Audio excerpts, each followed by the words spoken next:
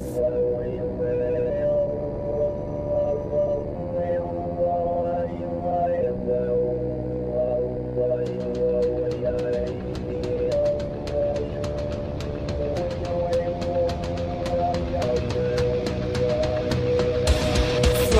Politic Podcast, the show for normal Americans. From this undisclosed bunker, here's your host, Tony Reed.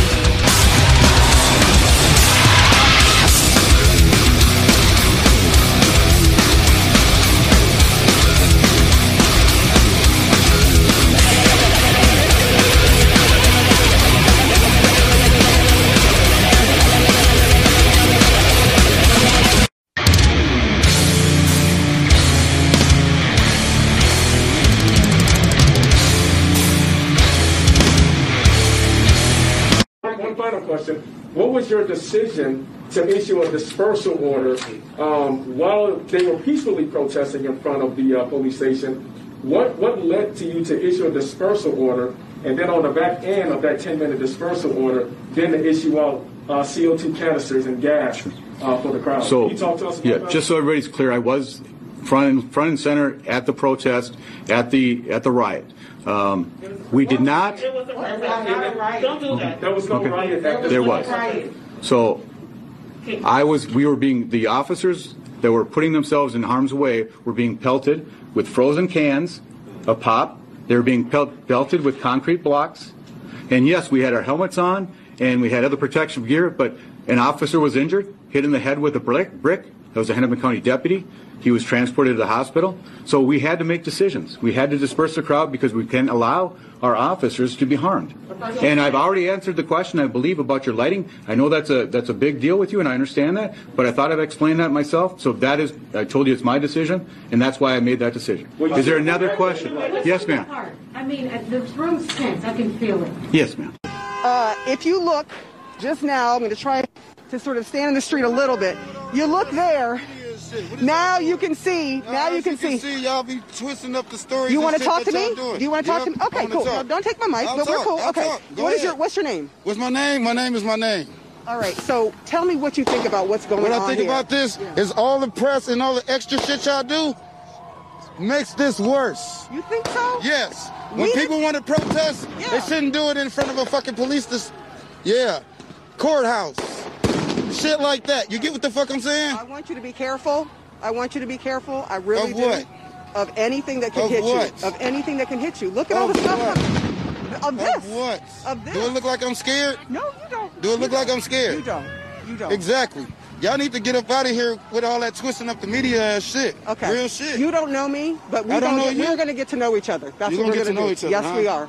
The police chief today calling the shooting, quote, an accidental discharge. The family tonight outraged, a curfew now in place following protests and clashes with police. And Stephanie, I know the governor tonight announcing a curfew in the Twin Cities metro area. They're bracing for more protests.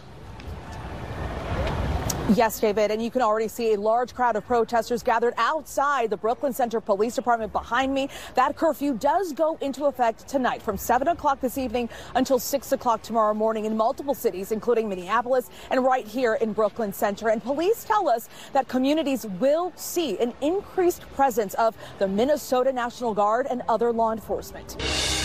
Violent protests. National Guard troops are sent into Minneapolis as a curfew is in place. The city on edge tonight. So we're going to begin tonight with breaking news. The state of Minnesota is on edge and bracing for another night of protests after the police shooting of a black man just a few miles from where former officer Derek Chauvin is on trial for killing George Floyd. Well, tonight the cities of Minneapolis and St. Paul are under states of emergency, and the governor has imposed a 7 o'clock curfew for surrounding cities. Wright's killing sparked a night of chaos just 10 miles from where former officer Derek Chauvin is on trial for the murder of George Floyd. Protesters confronted police who responded with flashbangs and tear gas, as local businesses were also looted. Minneapolis Mayor Jacob Frey declared a state of emergency, and the governor set a 7 p.m. curfew for the entire city. The police chief saying the officer mistook her gun for her taser, calling the shooting accidental. The outraged protesters clashing with police, a state of emergency declared, a curfew ordered, and the National Guard on alert. You'll see for yourself in a moment, and I'll caution you, it is hard to watch. Meantime, the community bracing for another night of protests and unrest. Hundreds of protesters took to the streets outraged, marching to the Brooklyn Center Police. Within 3 days, but you don't get an approval, you can just buy the gun anyway. That's correct, and that's a big problem. In the case of Charleston, and we nicknamed it that loophole, the Charleston loophole, because the Charleston situation, Emmanuel AME Church, 9 poor souls worshiping, doing their Bible study, welcoming a stranger into their midst. And that's what the Bible tells us that we ought to be all about as Christians. They welcomed this gentleman in. He sat there, studied for an hour, and then when they closed their eyes to say the closing prayer, he murdered 9 of them, trying to start a race war.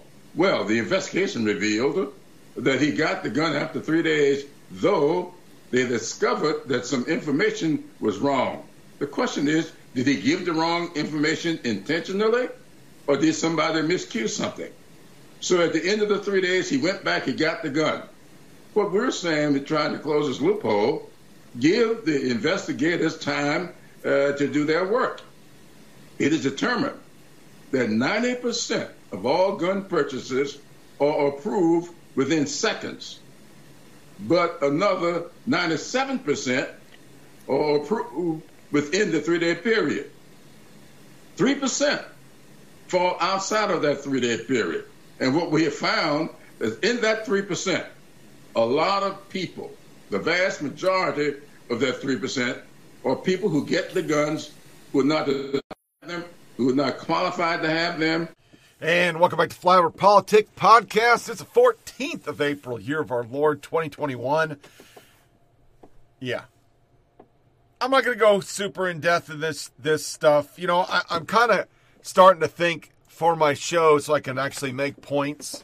Start doing this more. Only the important stuff is what I'm going to talk about. And that's not important stuff. This is just another one of those moments where the media's lying. Just lying. They're making something that wasn't. It's tragic. It's incompetence. It's not an accidental discharge. There's no such thing as an accidental discharge. It's a negligent discharge. She fucked up. But to make it what it is, and once again, go through all the rigmarole and every network, just not the big ones. Here's Geraldo and Dan Bondingo. Oh, okay, couple of things on this. You know, Geraldo's perfectly entitled to an opinion. You know, just because you weren't a police officer doesn't mean you can't comment on policing issues. I always hate when liberals say that about us. But, you know, whatever, going to dinner with a police CO captain doesn't no, I'm not suggesting you are. I'm just saying that, you know, you don't understand policing. Don't start minimizing my experience. Geraldo, can you shut up for 2 seconds? I'm a half a century. Listen, Geraldo, I'm not when you just be quiet. You try to undermine the foundation of my experience. Geraldo, I'm an expert witness tonight. Just keep talking. Let him talk, then we'll let you guys go back and forth. I'm tired of this guy. He never shuts up. Dan, he's always got something to say. Go back to your statement. Go. Now, again, as I was saying, he's entitled to an opinion. He's not entitled to a certain set of facts. You don't know anything about actual policing if you haven't done it. Saying or suggesting, you know, you can relate to the experience of police officers, you can't. I'm not suggesting what happened yesterday wasn't a tragedy. It was, obviously. There's a dead young man who's never going to take another breath of oxygen again in his life. We don't have all the facts on this. We know she said taser. It appears to be a mistake and a fatal one.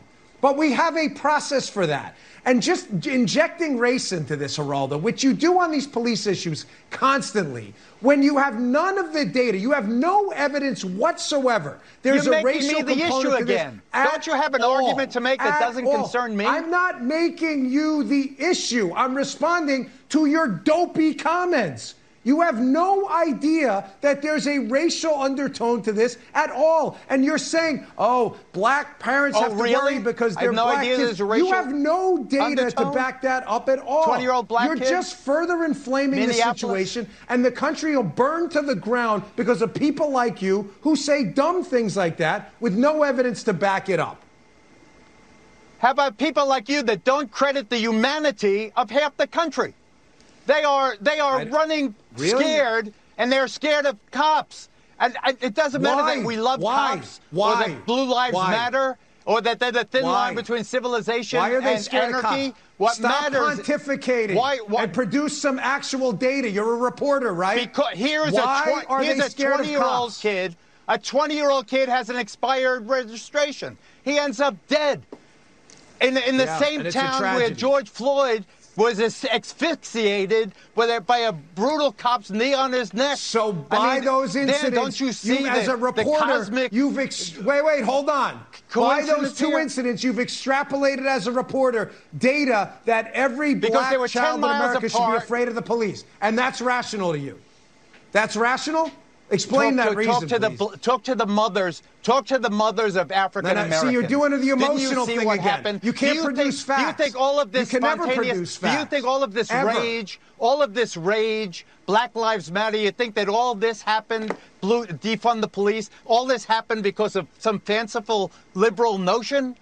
It didn't. It happened because it would be nice if you could actually produce some data to back any of this up, rather than citing a Marxist group like Black Lives Matter, who calls out for what do we want dead cops? When do we want them now? What fact are you preaching about I just read on my show the other day a DOJ study where they actually interviewed victims, and the amount of police activity was proportional to the crime committed. It had nothing to do with the race at all. Those are facts. You should try them sometime, rather than trying to burn the country down with your racial rhetoric due to this tragic accident yesterday when you have no evidence to back it up.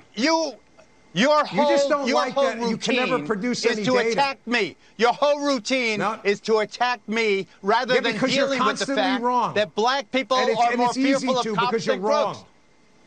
Yeah, because you're wrong. You don't actually have any data to back it up. I'm not attacking you. You're on a national show doing what you do, trying to incite some kind of racial strife in the country.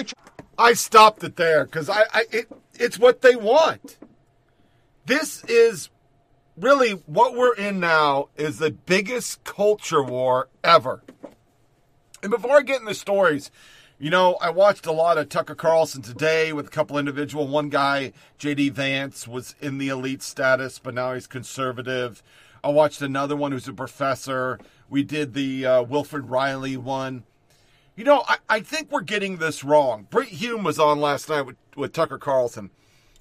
And his thing was all these companies. There's a story we have in here today we'll cover. 100 companies getting together to stop voting laws. And his interpretation is, well, it's because they're afraid of regulation. They're afraid of where this is going. The Twitter mob will take them out. The Democrats will punish them because they know how fascist, he didn't say it, those are my words, the Democrats are. They're just fascists. They will punish everybody for power. And I think he's wrong. I don't think it is. I think they see this as a way for them to get power. I think corporations and Democrats have come together. The summer showed us. They all supported the rioting, let it all get trashed. Insurance companies even supported. Why would they give a fuck? They underinsure all these businesses, so they're not going to pay out. And it doesn't matter. Fuck them. They're just black-owned businesses or Latino-owned businesses or they're inner-city businesses. So fuck those people. Because none of this is really about minorities. They don't care. It's just a pandering thing. And with what they're doing, they know blacks, Chinese, gay, transgender, you're just a means to an end. The end is Latino. It's Latino. They're going to change the electorate to 30 million. All those people will be loyal voters because, hey, you just gave me free everything. I'd vote for you to give me free everything and a house and a car and $17,000 for fucking COVID, even though you weren't even in the country. You just showed up. like New York. I mean, I'd do that. And during the summer and COVID, businesses went along with all the lockdowns because what did it do? It destroyed all their fucking competition. There is no mom and pops anymore rivaling. Walmart got more powerful. Amazon got more powerful. All these businesses got more powerful because the writing's been on the wall forever, as they used to tell me when I worked at U.S. Cavalry. Brick and mortar ain't the future. Future's internet. We could save all sorts of money. We just need a big old warehouse and a bunch of people at minimum wage going and picking it. And we don't have to pay for the lights. We don't have to pay for the shipping. We don't have to pay for anything. So they got their customers. And in the case of Amazon and Walmart, what are you going to do? They know the majority of the people that shop at Walmart and a large chunk of people that shop at Amazon, they're conservatives. They don't believe in critical race theory, as we'll see today. They don't believe in defunding the police because 80% of blacks believe that. That's a Vox poll. Literally, what are you going to do? Where are you going to go? COVID and the Democrats have ensured that all these 100 businesses never have to worry about their bottom line because they put everybody out of business. It was a perfect storm. So, of course, they rode with the Dems to get elected, and now they're going to suck the Dems' asses. So they don't get regulations. They don't get taxed to death. I mean, they got people, Bezos, well, we'll pay some more money. Why? Why would they care? They've made more money in the last year than they've ever made. Thanks to the Democrats.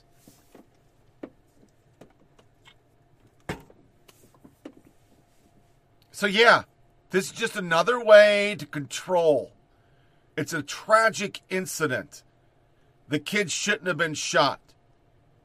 But to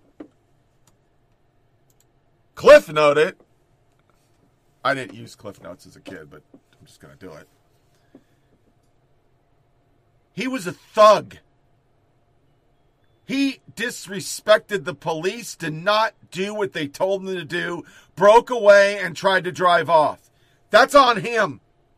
All this, oh, the cops are so horrible, all the shit we've heard that I'm not even playing because we're just going to Cliff Note it of, oh, you got pulled over for an air freshener and driving black. No, he had an expired license. He had wants and warrants because he didn't appear because he got released without bail because he's black. So he says, fuck it, if you're not going to charge me anything and I'm not going to pay for anything, why should I even come back? That's their whole criminal reform. That's their immigration. Hell, they're not even giving him summons now. They just say, come on in. It's like hee-haw up in this bitch. If he did what he was told to do, he wouldn't be dead. And I'm not even playing the officer. Is it fucked up? Sure is. But the moment a commissioned first lieutenant in the United States Army gets pulled over, ignores the lights and sirens, and drives a minute and a half to a lighted area because for some reason he forgot his oath to the nation and now has the oath to BLM and believes all that bullshit, driving with black, while black, I'm going to get killed by the cops, bullshit, and then sits there and ignores them, argues with them, live streams it. Eat that fucking pepper spray. Because you guess what, boys and girls? This frumpy, fat-ass white guy would get pepper sprayed if I did everything he did. You could be a motherfucking Martian!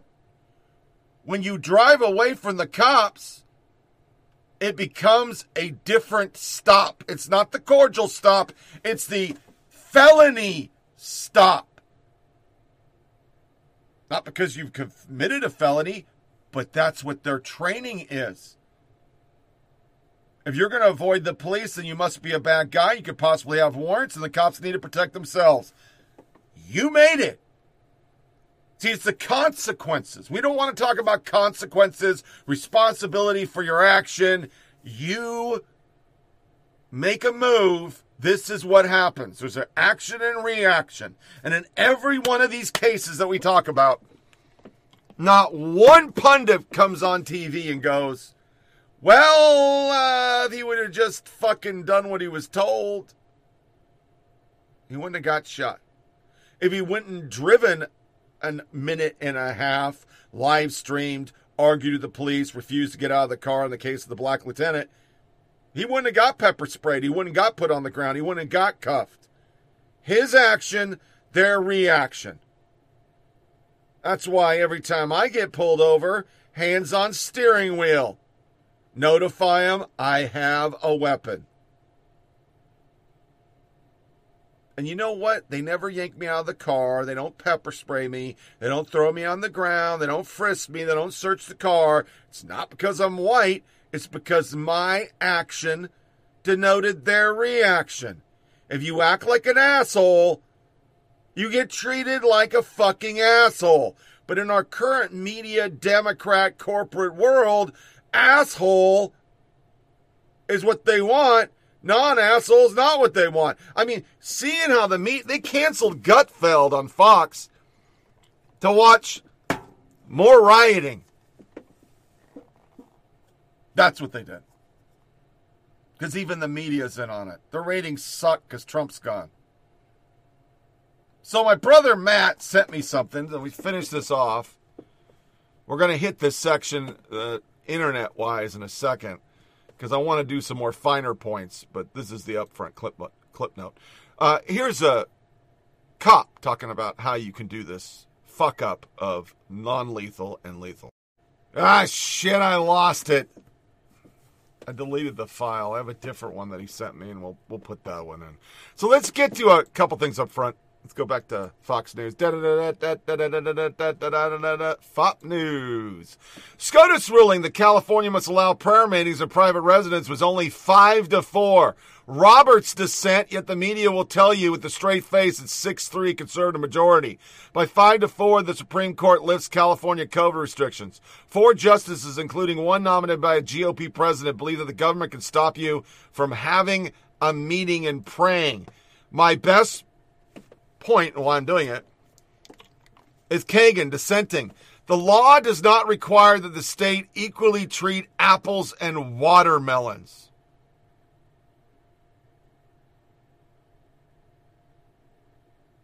One replied, Justice Kagan go fuck herself with both apples and watermelons for all I care.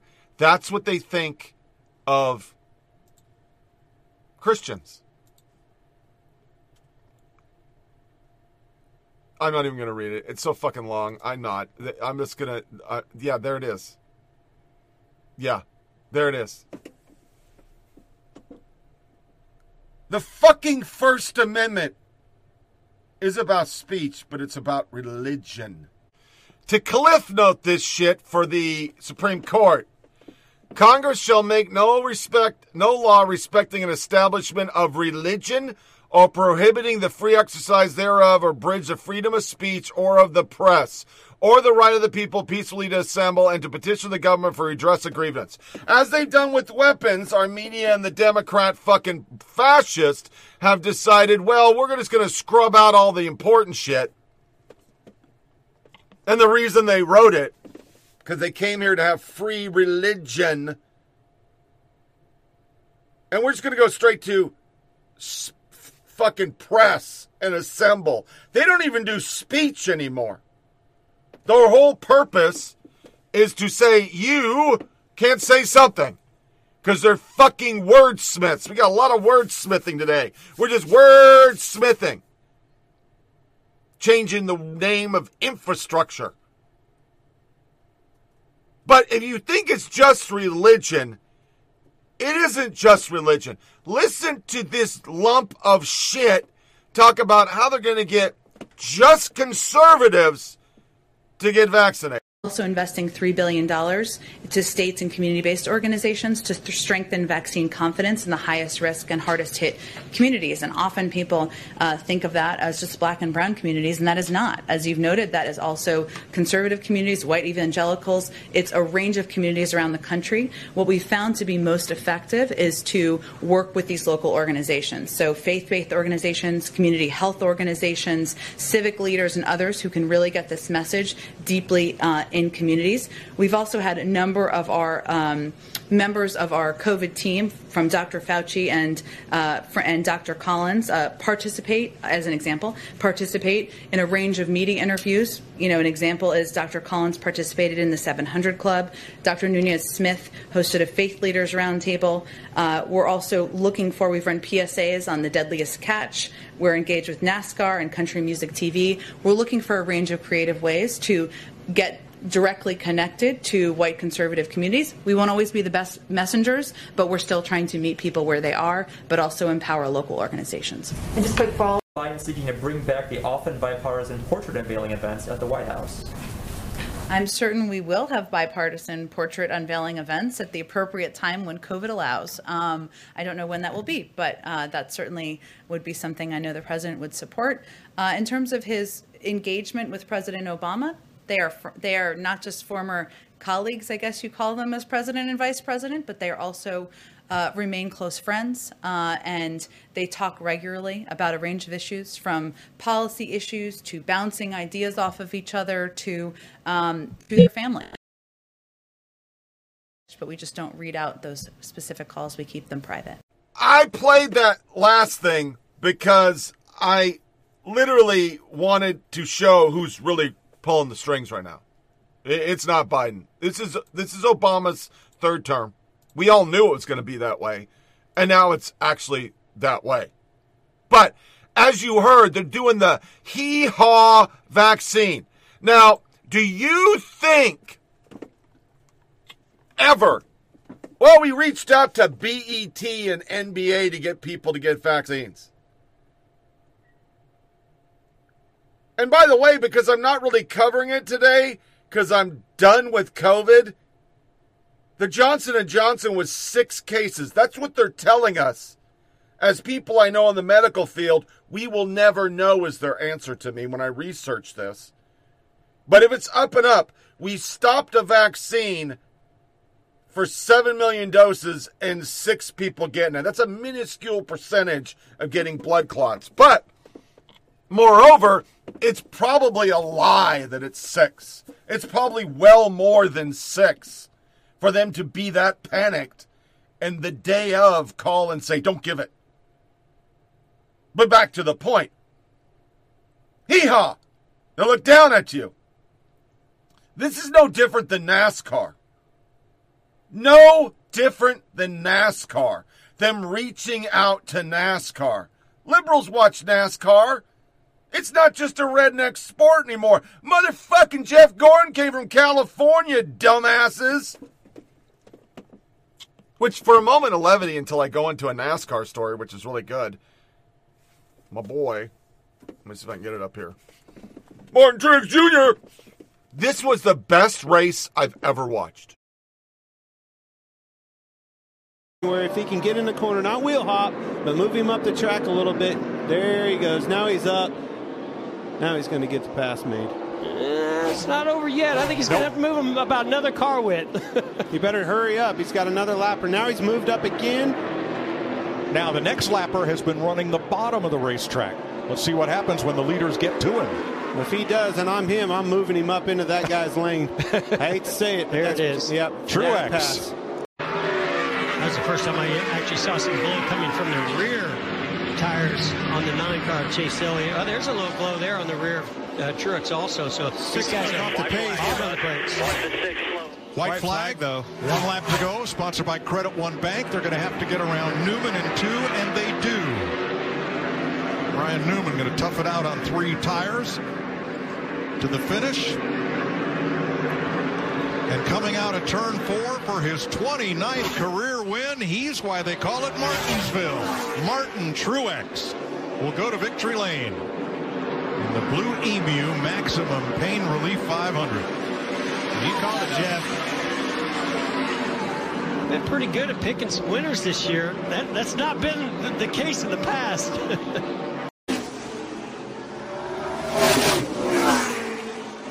Glow there on the rear of Truex also. So 6 guys off the pace. Hard on the brakes. White flag, though. 1 lap to go. Sponsored by Credit One Bank. They're going to have to get around Newman in 2, and they do. Ryan Newman going to tough it out on 3 tires to the finish. And coming out of turn 4 for his 29th career win, he's why they call it Martinsville. Martin Truex will go to victory lane.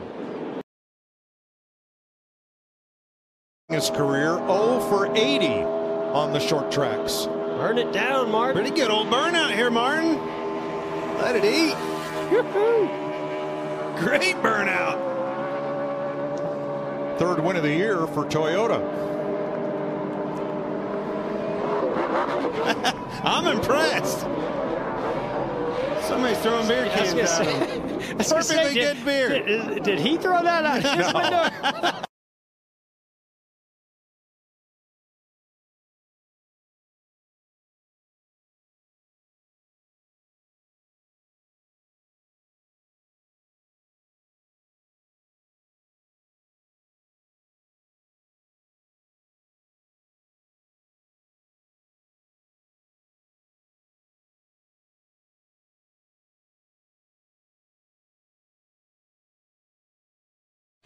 Oh, my God. That was such a... I literally was on the edge of my seat. That shit all happened with about 40 laps to go. He held on to win, and he had finished third in stage 1, third in stage 2, had faded in stage 3, the final stage. But that dude is the baddest motherfucking ass ever. I fucking love it. And my wife's guy sucked, so it made it even a better event. But the point is, that's them. That's what they do. I mean, Jake Tapper... Maybe a vaccine's part of God's plan. Pete Buttigieg addresses vaccine hesitancy among white evangelical Christians. Tapper even asked him, can you talk to these people? Yeah, a gay guy. Yeah, sure. Yeah, a gay guy is going to really talk to the fucking evangelicals. It's going to work really great. But they don't do any of this for the black communities. They're not going to go down and say, hey, yo, man, it's the coolest thing ever. What? They're never going to go on the podium and say that because it's racist, their world. They made it racist to say shit like that. But I would bet you there's more proportionally black people who have not gotten the vaccine than there are proportionally white people, evangelical Christian NASCAR hee-haws. But they hate you. And... nowhere is it more, talking about NASCAR, than Nashville. So Nashville Speedway used to be big on NASCAR, but it hasn't been for a long time. And that's because now Nashville, you think of it as country music, but it's literally a liberal enclave. When Mary Berry took over, they started doing that new houses and bringing people in and building these fancy houses for low-income people. And they changed the whole demographics of the area. It is like Asheville, which is like Portland. It's a liberal, Austin, Texas, liberal enclave. And now they're fighting NASCAR coming back. So I go online to talk about it, and I say, hey, research LA Times snow removal article. They just hate the sport. They don't hate the sport. They hate the people. They don't want a bunch of redneck megas in their neighborhood. That's all it's about. It's not about the noise or the traffic. No. It's the people. Invariably across the country, NASCAR has the opinion of a bunch of redneck, cousin-humping, moonshine-drinking pieces of shit. That's not who watches it, but they don't know it because they never watched it. They don't even know why anybody would. But it's all tied together. They hate the people. I had two liberals get mad because I said it. I just blocked them because they got all personal, and they wouldn't even address the story. They wouldn't address. It isn't that community because it's a bunch of lily white people. It's a blue enclave right next to the fairgrounds. They don't want those people there. They voted for Trump. They're dirty. Then let's talk about court packing because we covered it on the last one. Let's go back to Cliff Notes. Leader McConnell, this new court packing commission is not some serious pivot away from Democrats' political attacks on the court. It's just an attempt to clothe these attacks in fake legitimacy. Full statement here. Ari Berman, Mother Jones. The real court package when Mitch McConnell blocked Merrick Garland. They can't let it go. They can't fucking let it go. But Harry Reid, of all people, reigns on the parade. Do you think it's a good idea to add seats to the Supreme Court? I think we should be very, very careful in doing so. I have no problem with the commission, but I think that the commission is going to come back and disappoint a lot of people, because I think they're going to come back and say, we should just kind of leave it alone. I think it would be inappropriate at this time, after that long history we've had in the country, have term limits for judges. I think that we better be very, very careful in saying that we need to expand the Supreme Court. I think we better be very, very careful. Part of me is getting to the point where I really, really hope they do pass some of this and they don't get S1 passed. And then Republicans take over. And I'll enjoy watching the media say, well, there's no way they should have all this power. We need the filibuster back. Because you know they'll do it. Because they're a bunch of fucking twats. CBS News. Business leaders mocked Mitch McConnell call for corporations to stay out of politics during a conference call of 100 top corporate leaders. There's the story. We kind of did it in a short way. But then I want to cover my rant, and because there's somebody out there that's going to go, oh, he's just making, they don't really want this immigration thing, conservatives, blah, blah, blah. October 29, 2018, we can replace them. And Georgia, a chance to rebuke white nationalism. That article was basically the layout of what they're doing, voting and replacing everybody with illegals. Tucker did a great segment on this. I'm not going to play it because it's very long, but it shows that's what they want to do.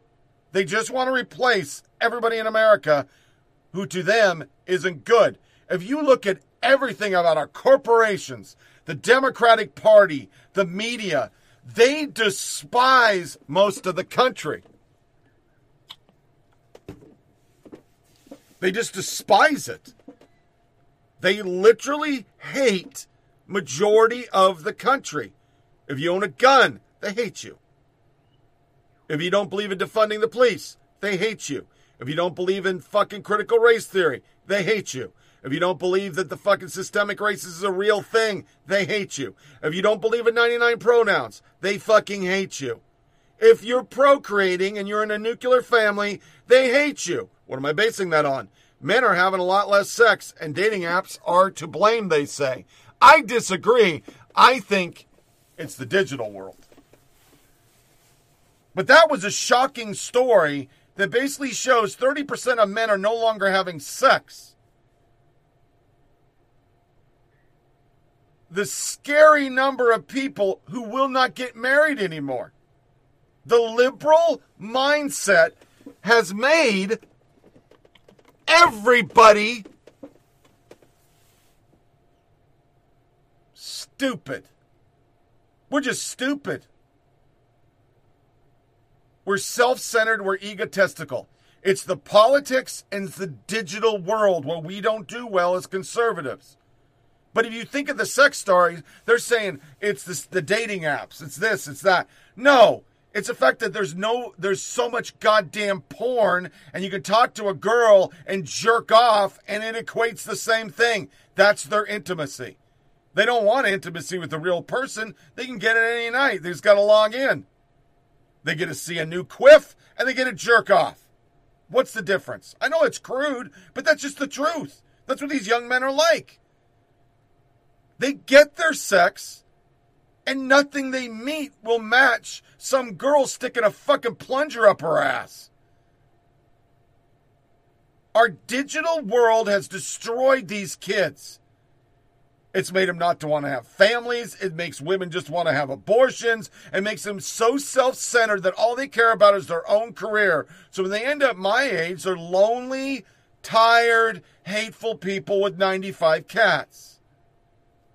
And the Democrats want it. They don't give a fuck. They don't want you procreate. They want us to eat the babies. Do we remember? I mean, what the fuck, Chuck? The more we go down this road, the more it's showing progressive intersectionality, Twitter, and the power they hold on the American people. is so fucking destructive. Which, by the way, before we get into a cliff note on infrastructure, if you haven't watched some of the Tucker Carlsons, you really should. Especially the JD. What's his name? JD, hold on. JD, I fucked up. Carlson today. Just watched it. His name is JD. JD sounds like JD Byers. JD Vance. There we go. And he is from from Yale, went to fucking Silicon Valley. And it is confirmation bias for me. Because he basically shows exactly what I've been saying on this little Bush League in the basement. Not that many people listen. I'm just some fucking piece of shit, ignorant loser guy. Theory on what tech did. And he said in 2016, they realized they weren't using their power. Google meeting, we played it on the show like 4,000 times. A lot of people didn't watch it because they didn't pay attention to it because it wasn't that big a deal. And then 2020, they did it. They realized they have the power. He breaks down all the things we talk about on this show. How they literally will show you what they want you to see. Whether it be an athlete, a business leader, it doesn't fucking matter. You're not going to get what you're looking for. You're going to get what they want you to believe. No. They're rigging every search. They're rigging elections. They're rigging everything. And they're suppressing every fucking person who doesn't sing like them. Whitlock is still out of Twitter for reporting facts. And we have that in our woke today because she got more than one house. She's bought a bunch of houses with corporate money because they don't care. They just don't want her to burn down their warehouse. That's all it's about. I mean, you noticed the Amazon burning during BLM. That didn't make the news. And then the next week, Amazon had the Black Lives Matter tab. The first thing you saw when you logged in. But I digress. I want to refresh us. Merriam-Webster's alters dictionary to align with Democrat attack on Barrett use of sexual preference. That was October 14th, 2020 was this article. But during the Barrett confirmation, they changed that word.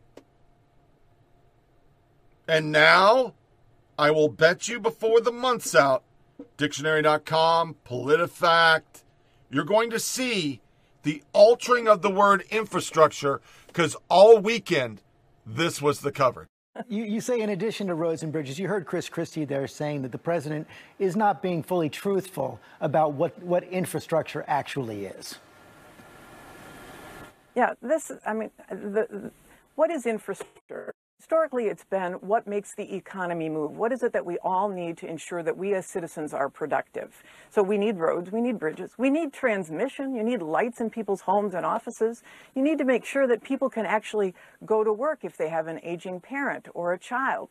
This is, as the president said, that infrastructure evolves to meet the American people's aspirations.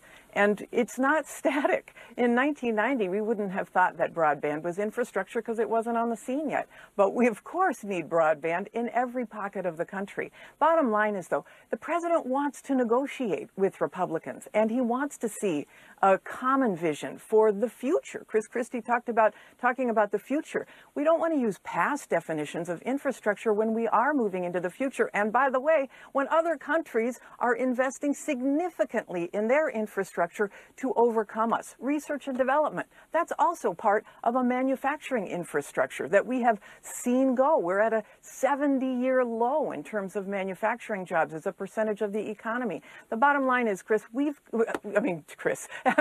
sorry, George, we've got to move forward Yes, I know I'm in favor. I apologize. But anyway, bottom line is we have to move forward. We have to look forward, and we have to win the future. And this is the biggest investment in the future of America that we have seen in our lifetime. One of the elements of the Georgia law that people found most egregious was the criminalization of giving water and food to people. Proponents of the bill said that it would eliminate voter intimidation. But in Texas, the proposals that are House Bill 6, Senate Bill 7, just parallel coming through the legislature, allow partisan poll watchers to take recording devices into polling places and record voters who are getting help if they believe something is illegal. I mean, that seems like it would be ripe for voter intimidation. Oh, yeah. Well, it seems like there's a pandemic of apartheid that is spreading from Georgia to Texas, and the most terrible strains we see throughout the nation, again, are in Georgia, Texas, and Texas has decided to pick up on and even remix what is being done in Georgia. And again, it's voter intimidation, it's voter criminalization, and it's a reflection of a determination on the part of those in power, the Republicans, to suppress the vote. No matter how you look at it, you can dress it up in a tuxedo with a bow tie. It is voter suppression. It is voter intimidation. It is criminalizing those they deem otherized. I have a member of my church, Crystal Mason. Many of you have heard of her. Crystal Mason cast a provisional ballot, and that provisional ballot did not count. And yet, because of the criminalizing that is done in the name of voter suppression in this country, Crystal Mason found herself sentenced to 5 years in prison. So the bottom line is we're in a state that does not want everyone to vote. They are determined that those who vote are older, whiter, and wealthier. And so they have to engage in voter suppression tactics instead of fixing real problems in this country. Here's what they've done. They are guilty of creating problems in the name of creating solutions that are fixing a problem that does not exist. Yeah, the big lie of broad voter suppression, of voter fraud. Sheila, let's just start with, you can look up the word infrastructure in various dictionaries. Oxford says it's the basic systems and services that are necessary for a country or an organization to run smoothly. Under that definition, it can be a lot of things. So what we have here is the issue of is Biden redefining infrastructure for the 21st century? Or, as Republicans say, is he sticking a lot of Democratic priorities into something and calling it an infrastructure bill? Like everything in Washington right now, your definition of infrastructure seems to be based on your political affiliation. So, of course, yeah, it includes all these very traditional things: roads, bridges, railroads, parks, airports, improving Amtrak. But I think one thing that the Biden administration deserves applause for is that they've looked at how this pandemic affected people's ability to do their jobs, and they recognize the fact that having child care or elder care gaps in your life ultimately may lead you not to be able to work outside your house. So yeah, they are moving some things that might not have been very strictly traditional kinds of infrastructure into their definition, but it is very much a response to what we have just seen, where we've just witnessed a huge percentage of women dropping out of the workforce because they had to stay home with their kids. So by expanding childcare centers, improving public schools, improving elder care, those are going to have direct economic benefits for families. So in that regard, I would include. This is an apple. Some people might try to tell you that it's a banana. They might scream banana, banana, banana over and over and over again. They might put banana in all caps. You might even start to believe that this is a banana. But it's not. This is an apple. I put that in there on purpose because it's in everything in our world right now post-Trump. Dangerous word games. Nets drop mostly peaceful. Riots are now protester. Now, in our intro, we literally saw people yell. Police chief calls it a riot. The press said, don't do that, instructing him it wasn't a riot. They fired an official because he said due process. Because now we don't have due process. ACLU tweet that Daunte Wright was pulled over by police for having an air freshener hanging from his mirror. This is not bullshit. Right there. Let me make this a little bigger.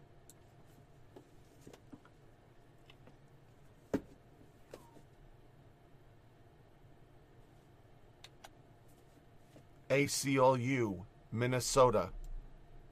Daunte Wright was allegedly pulled over for having an air freshener hanging from his rear view mirror. Oh, really? Then we have Rashida Tlaib. And this, Presley said it. A bunch of them said it. This is their new thing. This wasn't an accident. Policing our country is inherently intentionally racist. Daunte Wright was met with aggression and violence. I am done with those who condone government-funded murder. No more policing, incarceration, and militarization. It can't be reformed. So we're just going to get rid of them.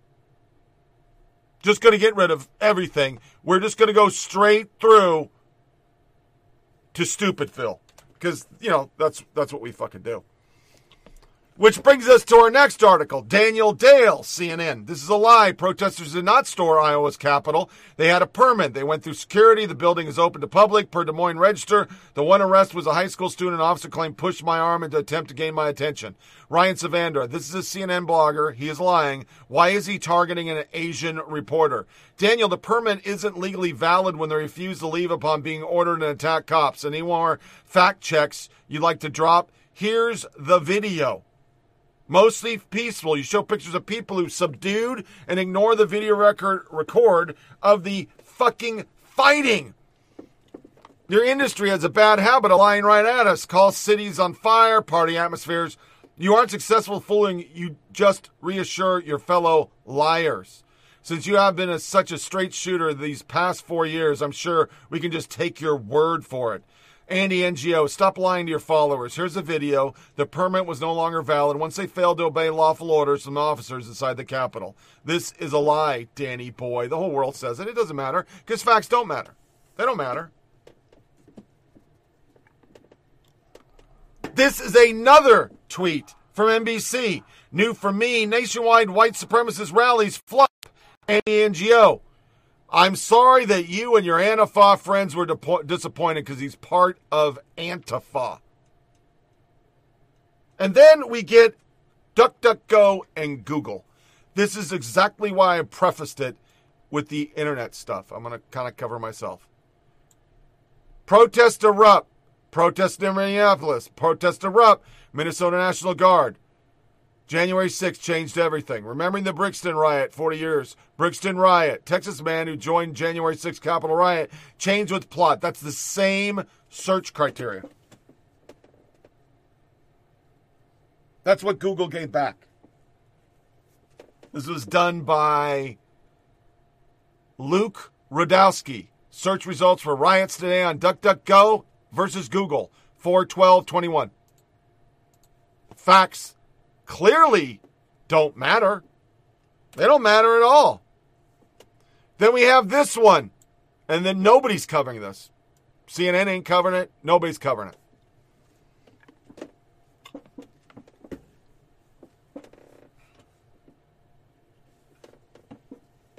That's what they put out. The reality?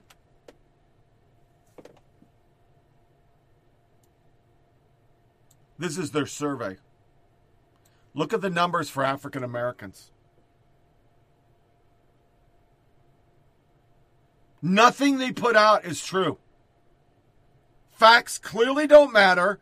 Words clearly don't matter. Actions clearly don't matter. This is the study. Blacks, whites, Latinos, Martians, it doesn't fucking matter. But their headline was that. Oh, there's less people getting shot. Good for me. Yeah, good for me. This all works out great. I can put out that headline, and I won't get canceled on Twitter.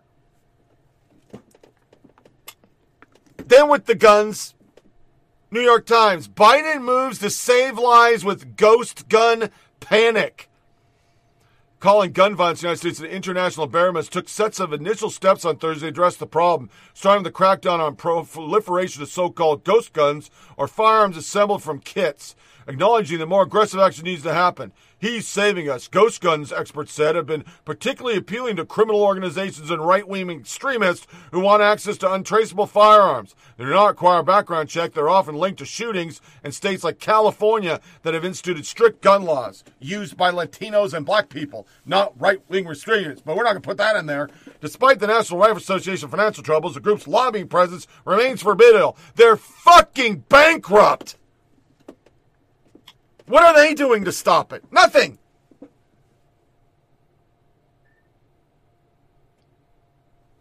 Here's Matt's video. It just shows you these people are just lying. We're going to talk about pistols. Look at that. It's very simple. It's a pistol. Everybody knows what a pistol is, and that's a pistol. Click. Look at this. This isn't a pistol. This is an AOW. I see that it kind of looks like a pistol, but it's clearly not a pistol. Click. Who made this PowerPoint? That's a pistol. Also a pistol. Apparently, don't need a tax stamp for that one. Click. All right. Let's go back. Click. Okay, so this one's a pistol. Next. Click. This one's a rifle, apparently. This is a rifle. Oh, because it has a stock. It's got a shoulder thing in the back there, so this one's a rifle. Let's just move on. Next. All right, so here we got a rifle. As you can see, everything's in there. It's a 14.5-inch barrel that's been pinned to 16. Got a nice banana clip. Perfect rifle. Click. Well, this looks like the same. What's different here? All right, this is an SBR. This is illegal. You'll go straight to jail for this one. Pay your $200 tax stamp or go straight to jail. Hold on, we're going to go back again and see the difference between this one and the previous one. Click. All right, so this one's a rifle. Click. This one's an SBR. All right, moving on. Next.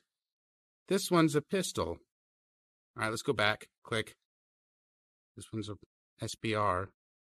Click. This one's a pistol. This one's a pistol. Looks like it's fine. Everything's fine with it. You can have this. No tax stamp. All right, let's move on. Next. Click. This one is an AOW. Yep, this was an AOW. Straight to jail on this one. Click. Well, this looks this. All right, let's go back. Click. All right, this one's an AOW. It's in red. You go to jail for it. Next. This one is not an AOW. Oh, the grips are different. See, the grip's a little bit different. That makes a big difference, apparently. 10 years in prison for that little grip thing there. Next. All right, so here we got a rifle. Pretty much the same rifle we've been looking at this whole time. That's great. Everything's legal there. Next, click. And now it's a machine gun. All right, so let's go back. Click. Let's go forward. Click. Yeah, these are the same gun, but it used to be a rifle, but now it's a machine gun because we said it's a machine gun now. So, all right, moving on. Making this easy for you guys. Next. Oh, this isn't a rifle or a pistol. This is just a gun. These are called Title I firearms for those of you who aren't in the know. Pretty simple stuff here. Next. Okay, now it's a short-barreled shotgun. Yep, that's a short-barreled shot. All right, we're moving on. Shoelaces. Those are good. Next. And they're a machine gun. Yeah, you know, I've been working for the ATF for a while, and that's a real thing. You can really have shoelaces be machine guns, and that's why we determined that shoelaces can, in fact, be machine guns. That's just something that we do down here. It's how we get things done. Next. All right, so if you got any questions, now would be the time to ask. If you do have any questions after that very informative demonstration and PowerPoint I just gave, you're probably just a criminal, and, well, you should probably just go to jail. Nothing they say is true on any goddamn subject. And when you try to educate the public and do the right things, they suppress it. YouTube blasts popular pro-gun channel with demonetization. Got rid of it. What did they do to Live PD? That would show you every week, regardless if you are a Martian or a three-dicked Plutonian. If you followed the instructions, they didn't fuck with you. But if you decided to fucking be a dick and fuck with them, they had to go to felony stop. A totally different way of treating you. You get cuffed. You get put on the ground. You get maced. You get tased. And if you pull a gun, you get shot. They don't want that on the air. You can't lie if that's on the air. Because people get smart. And then with the Chauvin trial, because we covered it in depth last time, Scott Adams, I call on our national leaders who are starting now to persuade the public against staging violent protests at the Floyd trial verdict. If our leaders stay silent, they will all have blood. They stay silent, they'll all have blood on their hands. But why would we have to do that? Why? Why? Anybody. And then you got leaders like this, Chelsea Handler. Why would any person of color ever comply with a police officer when there's a 50-50 shot of getting accidentally shot? That is such a lie. Then the mayor. This is what the mayor said. Full text of your request and make sure that we sit down and go through it and see how we can implement.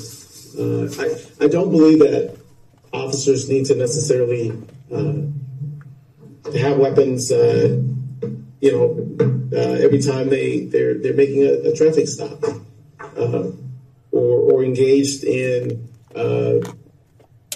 situations that don't necessarily call for weapons. We know that coming to a theater near you, more dead cops. More dead cops.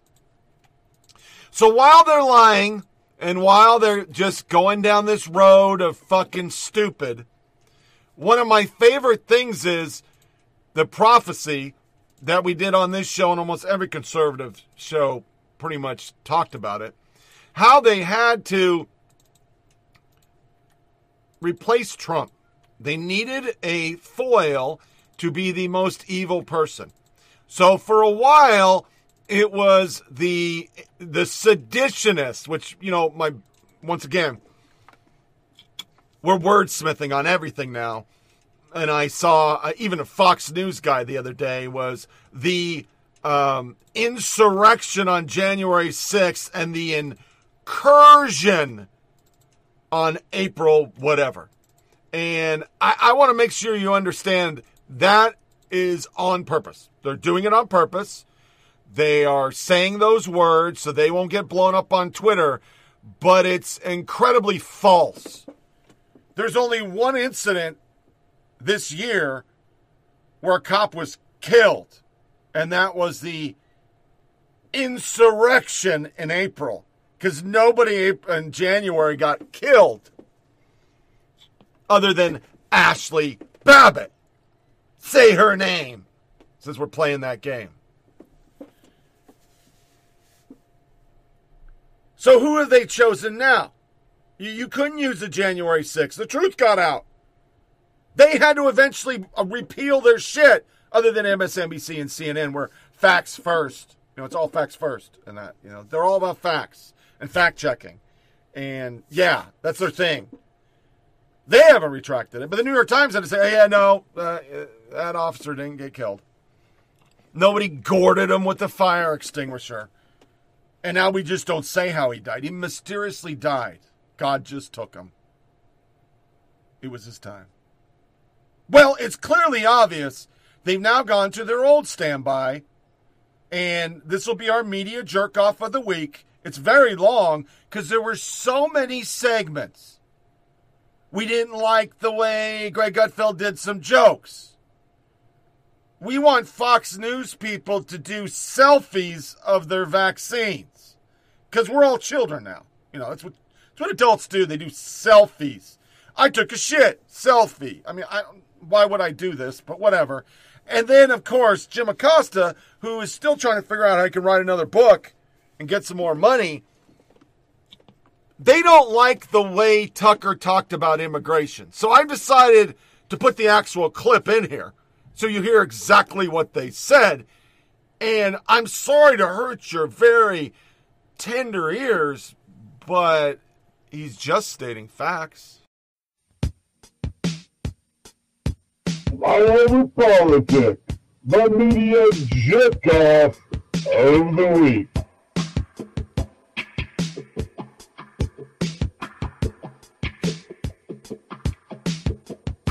So hot.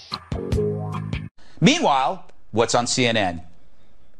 You, sir, are a racist.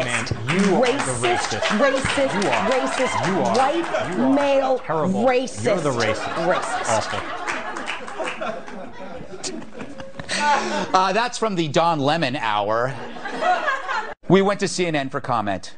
This is the most racist panel I have ever been on. Racist, you two are racist, like racist, white racist, male baseball, racist, racist, very racist, disgusting racist.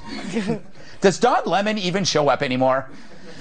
Take a look at what's on CNN right now. Grandmas are systemic racists. If you don't call your grandma and tell her she's a racist, you're a racist.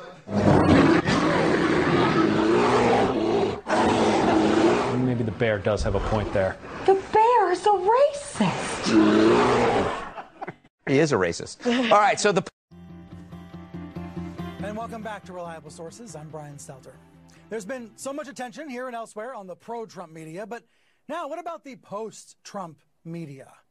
Fox News has certainly been known for its steady stream of Trump campaign administration hires and vice versa, people going to the Trump White House. But now that Trump is down in Mar-a-Lago, the revolving door is spinning the other direction.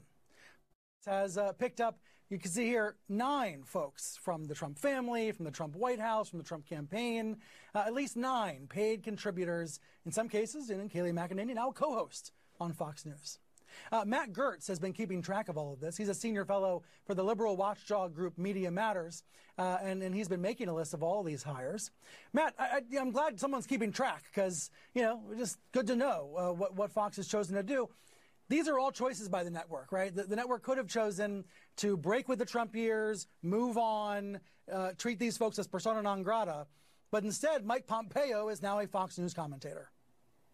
Yeah, I think the timing here is pretty important. I mean, if you'll recall, after the election, Trump got very, very angry with Fox for, he believed, not doing enough to help him stay in office after losing. And so he was telling his supporters to switch, to go to OAN, to go to Newsmax. And so I think within Fox's halls, they understood that they needed to keep Trump's supporters on board. And the best way to do that was to put familiar faces from the Trump administration, from the Trump family on the network. As you say, this is a choice. I mean, you are not hiring Donald Trump's daughter-in-law for her sterling commentary. You're hiring her because you want to hire Donald Trump's daughter-in-law for right. What that says about your network. Yeah. Matt, here's some good news that might seem unrelated to your job at Media Matters, but I'll try to show you why it's related. COVID vaccinations are hitting another record this weekend. 4.6 million shots recorded on Saturday. That's 500,000 above the prior Saturday record. And, I think it's really important to see all these TV anchors, personalities showing themselves getting this shot. We've seen a lot of vaccine selfies from lots of folks at lots of different networks. It's been really inspiring to see. The Today Show even brought the was outside for a live group vaccination this week. And Rachel Maddow on Friday on MSNBC talked about how she was really fearful of the needle, really worried about it. And yet it was important to get the shot, and she did. And there she is talking about it on air. So I say all of that to make the following point. Where are Tucker and Sean Hannity and Laura Ingraham? Where is Ainsley Earhart and Steve Doocy and Brian Kilmeade? Where are the biggest stars on Fox getting vaccinated? I get it's a personal choice. I get that's between, the hosts and their healthcare provider. But everybody else is doing it, right, Matt? I mean, all across television, all these anchors are rolling up their sleeves. Why do you think we haven't seen the biggest stars on Fox News get vaccinated or show us their vaccine selfies? I don't know. And I think that Fox has a really unique responsibility here. I mean, the network's hosts have been telling their viewers for decades that they cannot trust any other network. They can't trust CNN. They can't trust the newspapers. The only people who are telling them the truth, they say, are the people at Fox. And so during a public health crisis, the network is the only way to reach its viewers with information like that. And they are the ones that the viewers trust. And so when instead of telling their viewers, look, go get the shot, it's in your interest, it is safe, it is incredibly effective, it will get us back to normal, they are raising questions about its effectiveness, raising questions about whether it is dangerous. That does a lot of damage. Steve Doocy should get vaccinated live on Fox and Friends. It would save lives. It would save the lives of his viewers. I don't understand why they won't do that. By the way, it should have happened in February. Like, it's April. Where are they? And, again, they're making a personal choice. Fox will give you a list of all the personalities that have said they've been vaccinated, some of their news anchors, some of their commentators. But the biggest stars are the ones that are most trusted by the Fox audience. And they're choosing not to spread the word. It's a really curious choice. Hey, Matt, I called you Matt Gaetz by accident earlier. It's a running meme on Twitter that people are always mixing you up with Matt Gaetz. What's it like to be mixed up with that congressman? It's a little weird. I mean, Matt Gaetz is someone who knows that he can gain power by finding the spotlight. When he finds the spotlight, he gets a positive attention from right-wing people, and he gets negative attention from left-wing people, and some of that kind of spills over onto me from time to time. I like to have fun with it. It's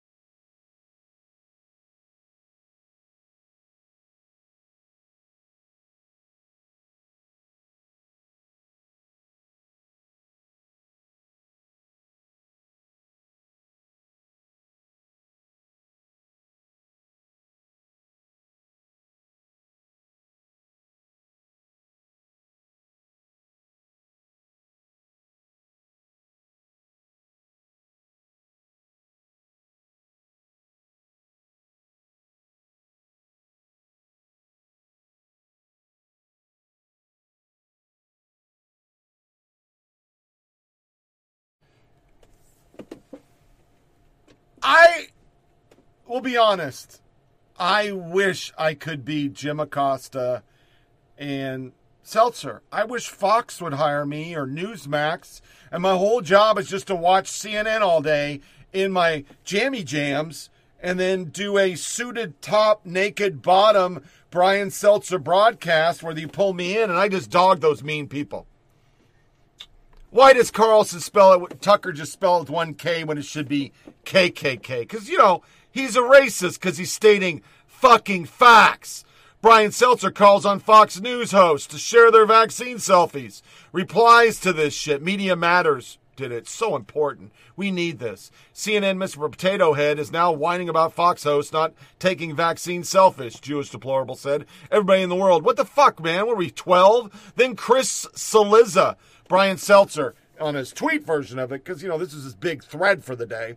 A Fox writer asked me to comment for a story mocking me. I replied, and I said on air, why wasn't Fox showing live on-air vaccinations like other networks have? Why haven't the morning and evening hosts showed their vaccine? Maybe you can find out. As expected, Fox left my question out of the resulting story. I ended the email by saying in vain, please do not report out why Fox's biggest stars aren't taking a simple step to encourage public health. I look forward to your reading. Chris Cillizza, does Fox News cover, news, or are they just a media criticism shop? He typed that. Replies, either Chris Cillizza has just taken a job somewhere besides CNN, or this is the most unself-aware tweet in the history of this platform. There is no third option. Imagine having this level of lack of self-awareness. Put this in a museum. It never ceases to amaze me how masterful Chris Cillizza is getting owned with his own awful takes. This is one of the all-time pot kettle meeting. Hi, Chris. Who is Brett Baier of CNN? Who is the Brett Baier? They don't have one. Their opinion all day. So Drew Holden, and I was going to put these up, but I chose not to, pulled all the articles. And there's 2, 4, 6, 8, 10, 12, 14, 16, 18, 20, 22, 24, 26, 28, 30, 32, 34, 35, 37, 38, 41 different stories I could put up in a line, and I usually used to read these, but I'm not going to do that, of just Chris Cillizza. Chris Cillizza doing stories about people on Fox News. If Fox News didn't exist, Chris Cillizza, Acosta, and Mr. Potato wouldn't have a job. That's their sole purpose. That's how they get their Benjamins. So let's do some cliff notes on media. What are we going to play here? Let's just do Republicans are evil, because that's low-hanging fruit, and it's like fucking every day. Now, the testimony that the prosecution has put on from the other police officers should, to my mind, blunt this defense argument that Chauvin behaved like a reasonable cop. Literally, other cops are saying that he didn't. But then we have to think about the jury. And you have to remember, this jury has been seeded with ignorance. It's been seeded with people who either did not see the video, which is almost impossible to do in this country, or saw the video and couldn't decide if sometimes maybe black people do need to be choked to death for 8 minutes and 46 seconds. Maybe they had it coming. So those are the people that we're talking to here. It's not talking to me. It's not trying to convince you. That ship sailed long ago, right? They're trying to convince 12 people that have been picked specifically for not knowing things. And so that's what frightens me. No, they don't need to put Chauvin on the stand. They need one juror to refuse to see reason. And the real thing that really bothers me, Allie, and I got to go ahead and say it, I'm greatly disappointed the actions of black people like Allen West, like Senator Tim Scott, like Alveda King. You run around talking about you're the niece of Dr. King, but you say nothing. What's even more egregious is that you have gutless black Republicans who know what they're doing. What they're doing is they're embarrassing the elders, they're embarrassing the ancestors, and they know what the Republican Party is doing, and they are cowards in that they're not saying anything against this. That they would suggest that I'm being racist when he's using white supremacist terminology, and he knows that perfectly well. And even the idea that he's putting forth that it has something to do with voting rights.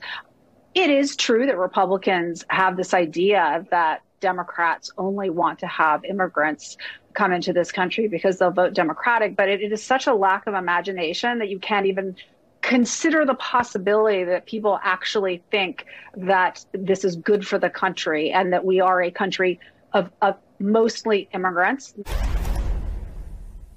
Nearly 100 days after the deadly January 6th insurrection and in the midst of a national reckoning over domestic extremism, a new report lays out the staggering scale of the threat now facing the country. From the Washington Post, quote, domestic terrorism incidents have soared to new highs in the United States, driven chiefly by white supremacist, anti-Muslim, and anti-government extremists on the far right. The surge reflects a growing threat from homegrown terrorism, not seen in a quarter century, with right-wing extremist attacks and plots greatly eclipsing those from the far left and causing more deaths. One major plank in the federal government's efforts to tackle the threat is rooting out extremism in the military. It's an issue underscored by the fact that nearly 1 in 6 Capitol riot suspects are veterans. The Defense Department has announced the end of a standout period and new moves to tackle domestic extremism. But as the New York Times notes, quote, as the Pentagon on Friday presented its path forward, a working group will be set up to examine how to better vet recruits and how to better educate service members who may be targeted by extremist organizations. Senior Defense Department officials acknowledged that one thing is clear. Rooting out extremist views from a military of 1.3 million active duty troops drawn from Alaska to Florida will be an uphill slog. Joining our conversation are 2 U.S. Army veterans, Wes Moore, CEO of the Robin Hood Foundation, and Paul Rieckhoff, president of Righteous Media and founder of the Iraq and Afghanistan Veterans of America. I've talked to both of you over the years, and it's been a privilege, but to have you both together to talk about this, I'm really needing to hear from both of you on this. Why and how does this represent the current state of the U.S. military? You first, Wes. And I guess, Paul, I understand that it is a reflection of our society. The numbers are proportional, but the stakes are just so much higher. I mean, when the right-wing militias, as they seem to have done, plan ahead of time to conspire to attack the United States Capitol and chant "Hang Mike Pence," one, they're more trained in the stated objectives, and two, it just represents such a breach of trust in terms of the traditional relationship that most civilians feel like they have with the military. Well, and Wes, if you could just pick up on that. I mean, I wondered when we watched Donald Trump, his response to the country's sort of painful racial reckoning after the killing of George Floyd was to champion Confederate monuments and complain when localities decided to take them down.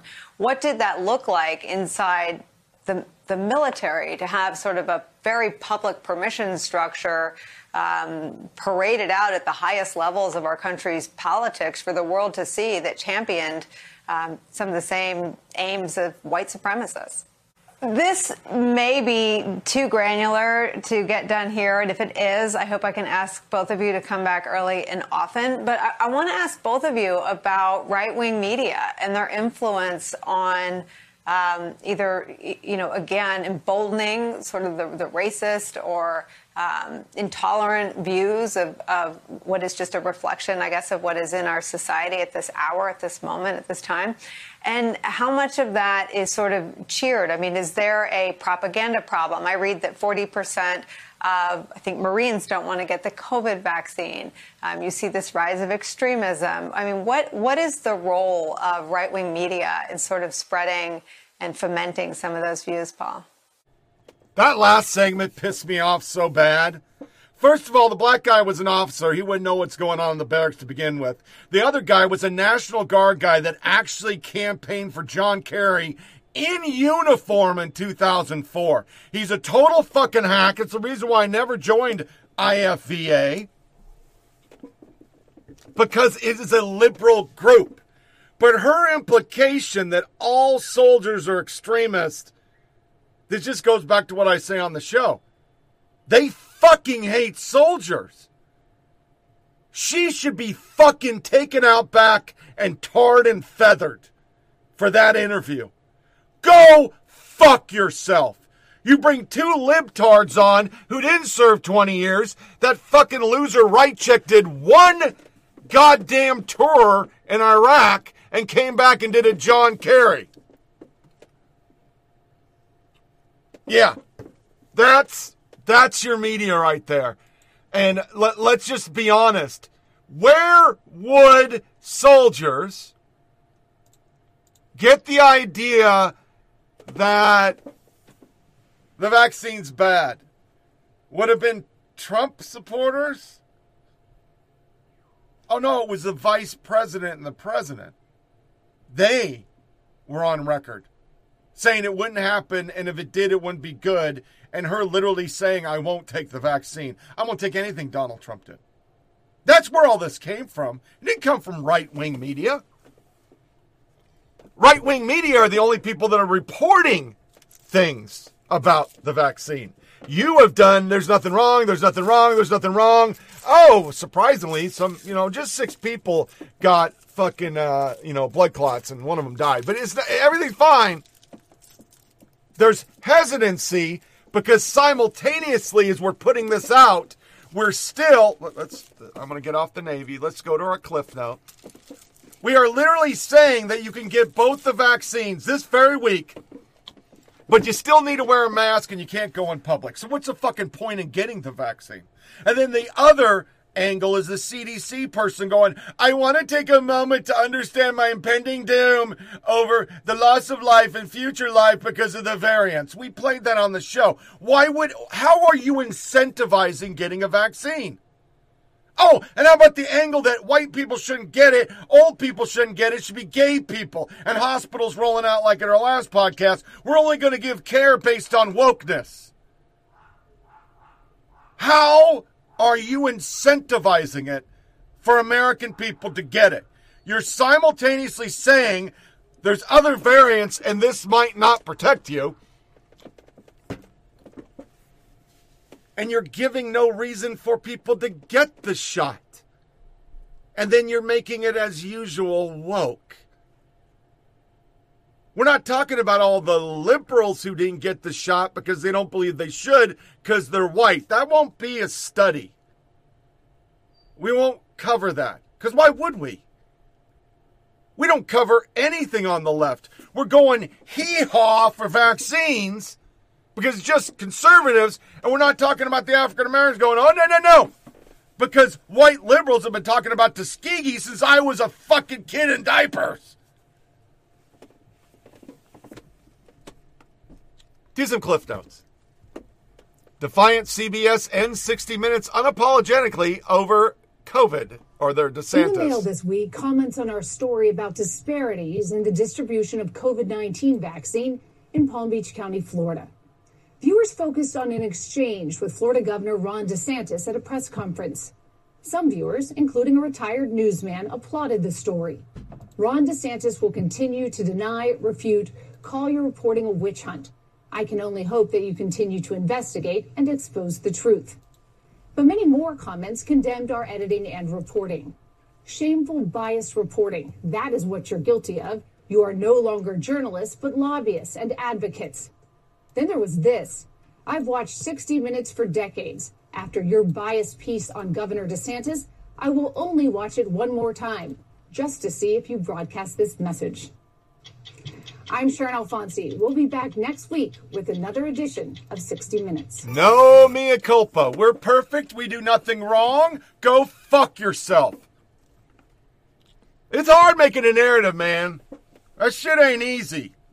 And it's here. Senator John Cornyn, the Biden White House media doctrine, less can be more. The president is not able to does not do cable news networks. Tweets from his account are limited, and when they come unimaginably conventional, the public comments are largely scripted. Biden has opted for fewer sit-down interviews with mainstream outlets and reporters. Invites the question, is he really in charge?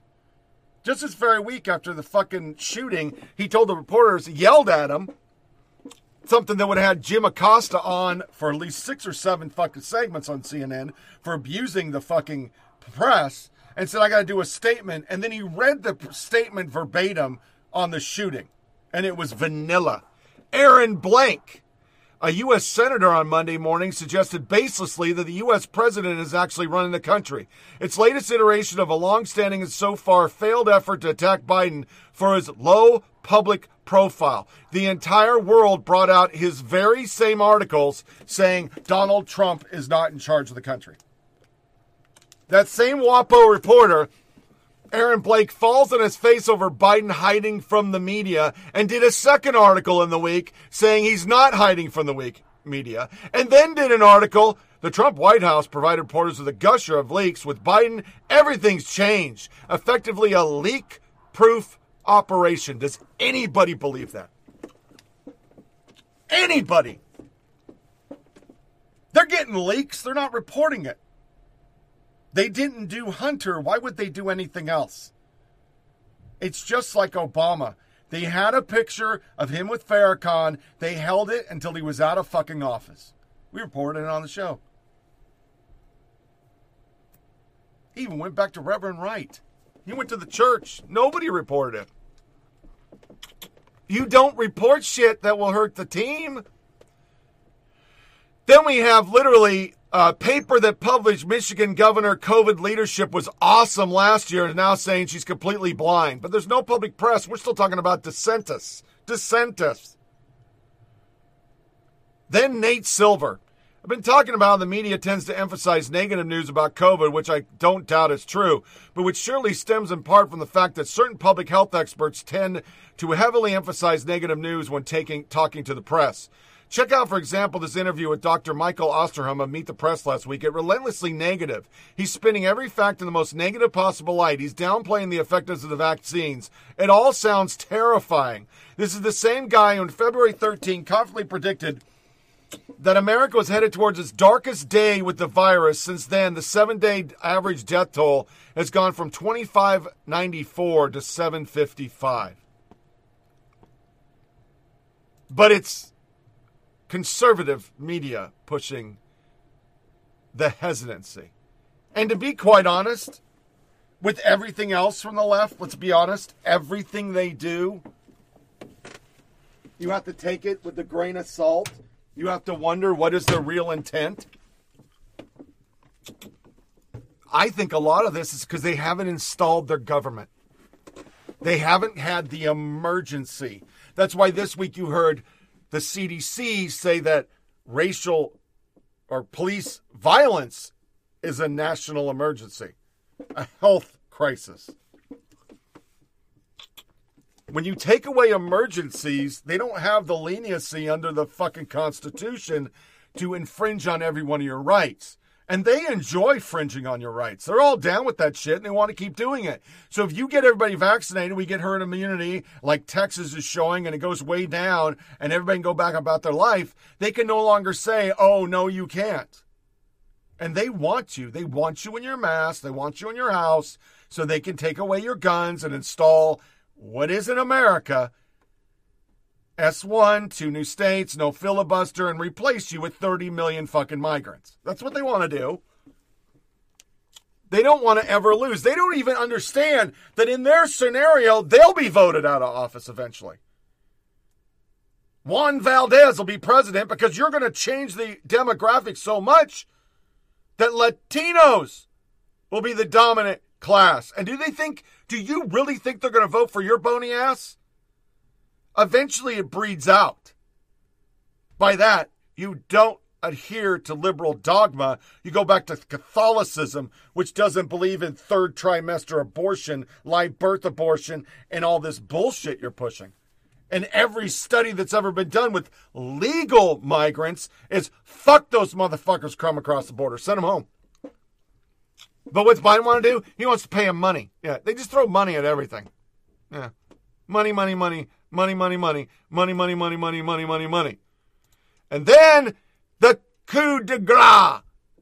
The beautiful catch. Project Veritas. I think we got him through this term. We would always show shots of him jogging, him in aviator shades, and like you paint him as a young geriatric. We were creating a story there that we didn't know anything about. You know, so that's I think that's propaganda. Look what we did. We got Trump out. I am 100% going to say it, and I 100% believe it, that if it wasn't for CNN, I don't know that Trump would have got voted out. Our focus was to get Trump out of office, right? Without saying it, that's what it was, right? So our next thing is going to be for climate change awareness.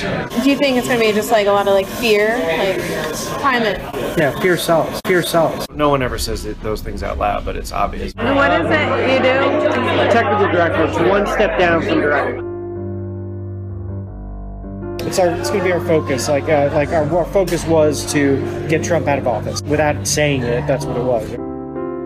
Trump was hand was shaking or whatever, and he was losing it. He's unfit. We were creating a story there.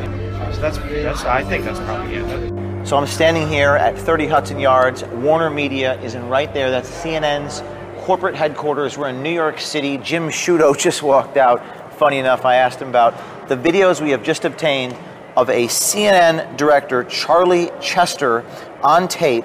For years, we've heard that CNN is the most trusted name in news, but a CNN director is on tape telling us that they're propaganda, helping a certain political candidate, employees admitting what we've always known to be true. This time, it's on tape. Look what we did. We got Trump out. I am 100% going to say it, and I 100% believe it, that if it wasn't for CNN, I don't know that Trump would have got voted out. I really don't think so. Oh, really? I think if COVID hadn't happened, it wouldn't have mattered what covered, and Trump would still be in office. I came to CNN because I wanted to be a part of that. So Chester says that CNN is responsible for getting Trump out of office and helping Biden through his term. Listen to this tape. Chester and Hoffman believe CNN managed to get Trump out of office, their words, and Chester calls CNN propaganda. Yeah, I mean, like Trump, we did it. Like when Trump was, I don't know, like his hand was shaking or whatever like that. We brought in like so many medical people to like all tell a story that like it was all speculation. That he was like neurological damage, like that he was losing it. He's unfit to, you know, whatever. We were creating a story there that we didn't know anything about. You know, so that's I think that's propaganda. You know, we had nothing else to run with at that time. We were like just taking shots off the bow, just hoping something would hit. You know. I guess I have a confession. I worry about Biden and his health, I guess. Your news health? What? No, I said Biden, our president. Like I want to just like literally, I just want to like take care of him and make sure he's okay. Like he's definitely the whole thing of him running during the entire like run for the campaign, showing him jogging is obviously a deflection of his age, and they're trying to make it like unhealthy.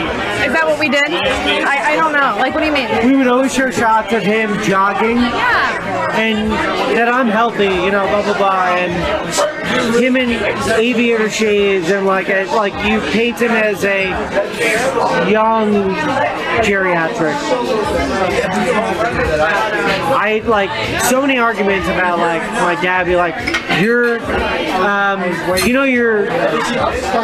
voting in Kamala Harris because he's gonna die in the presidency, and I'm like, that could die. Right, I don't think he's gonna But die. I'm okay with that. Right. I'm okay with that. I think she could She'd probably be better, but she probably could be a bitch in like a board meeting, and you'd hate her as a boss. But she's real and better than what we've had, regardless. Yeah. I don't see. I think we got him through this term. Even after Biden was sworn in, CNN still seemed to maintain a bias in the reporting. according to Chester. And then so there are complaints that like we're not covering that Biden trip up the stairs. Oh, did you? Like we talked about it briefly, but you talk about that briefly. You don't make that a huge story. So but the fact that we talk about the Trump tripping is a bigger nuance. It's a nuanced conversation because that's a sign. Did we harp on Trump tripping? I think we talked about it a little bit.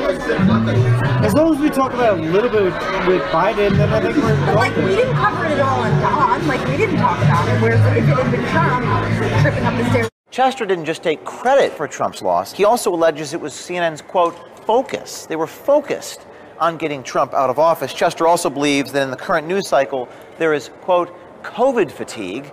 Chester saying that CNN has a game plan to fix that fatigue. I think there's just like a COVID fatigue. So like whenever a new story comes up, they're going to latch onto it.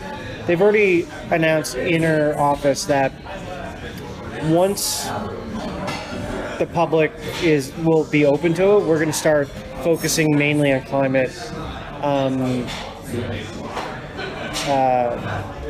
climate like global warming, and like that's going to be our next like I don't know, like what's the word I'm looking for? It's going to be our focus. Like our focus was to get Trump out of office, right? Without saying it, that's what it was, right? So our next thing is going to be for climate change awareness. What does that look like?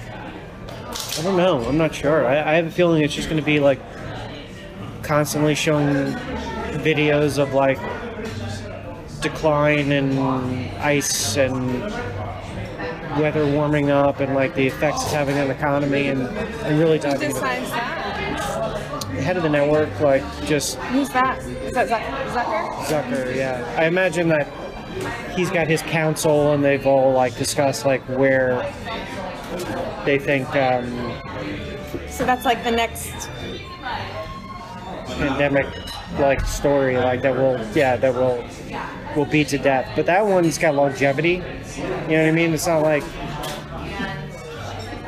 there's a definitive ending to the pandemic, or like it'll taper off to a point that it's not a problem anymore. Problem I think is going to take years, so they'll probably be able to milk that for quite a bit.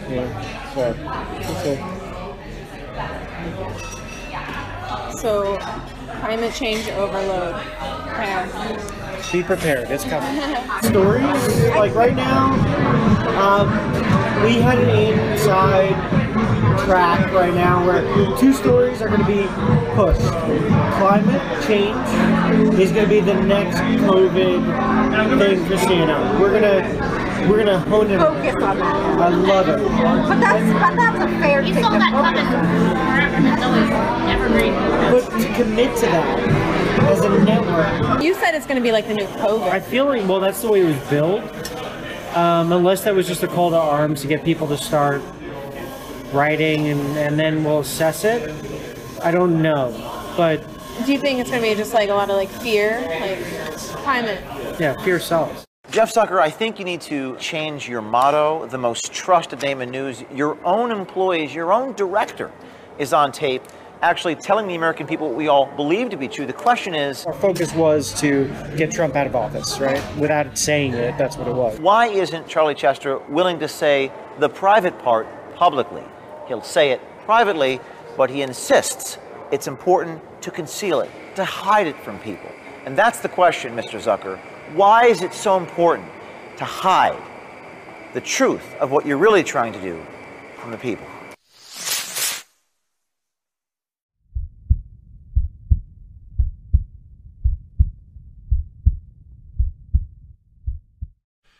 Caught. CNN staffer admits network reported propaganda to get Trump out of office. I think that's propaganda. James O'Keefe from Project Veritas released a new video featuring CNN technical director bragging about creating anti-Trump narrative. Breaking part 1, CNN director admits network engaged in propaganda to remove Trump from presidency. Our focus is getting Trump out of office. I came to CNN because I wanted to be part of that. Holy crap. You need to watch this. Sometimes Veritas videos are underwhelming. This one is not. He's just admitting it. So why would we believe there's an Apple now? You're basically just promoting whatever agenda the left wants. And it's just not CNN. We beat up on CNN on this show, but fuck it, it's everything. You can't get away from it. As we go into a short woke segment. Here's a fucking reporter reporting about a hoax, and at no time does she say it's a hoax. Turn it up, turn it on. Rockin' like we bad to the bone. Get on the floor, running loose. Gotta put these two left feet to use. If you need education in the party scene, if you think you can dance with me, this ain't no joke. Turn up, let's get woke.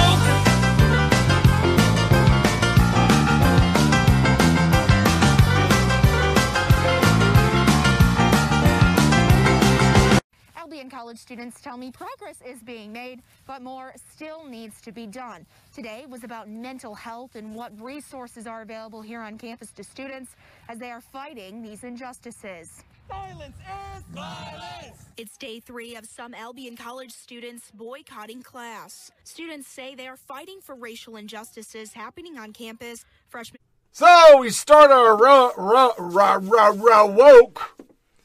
Rod Drescher. And I'm going to do the right thing because I put it over here so I wouldn't fuck it up this time. Yeah. And now it's going to open. A reader in a master program for education leaked to me CRT document from a course required for graduation. It's straight up racist ideological indoctrination. Again, what are they preparing the country for? Based on what you've learned about CRT's second tenet, whiteness is property, who questions decisions that are made when he needs of black or brown students are seemingly considered before white students.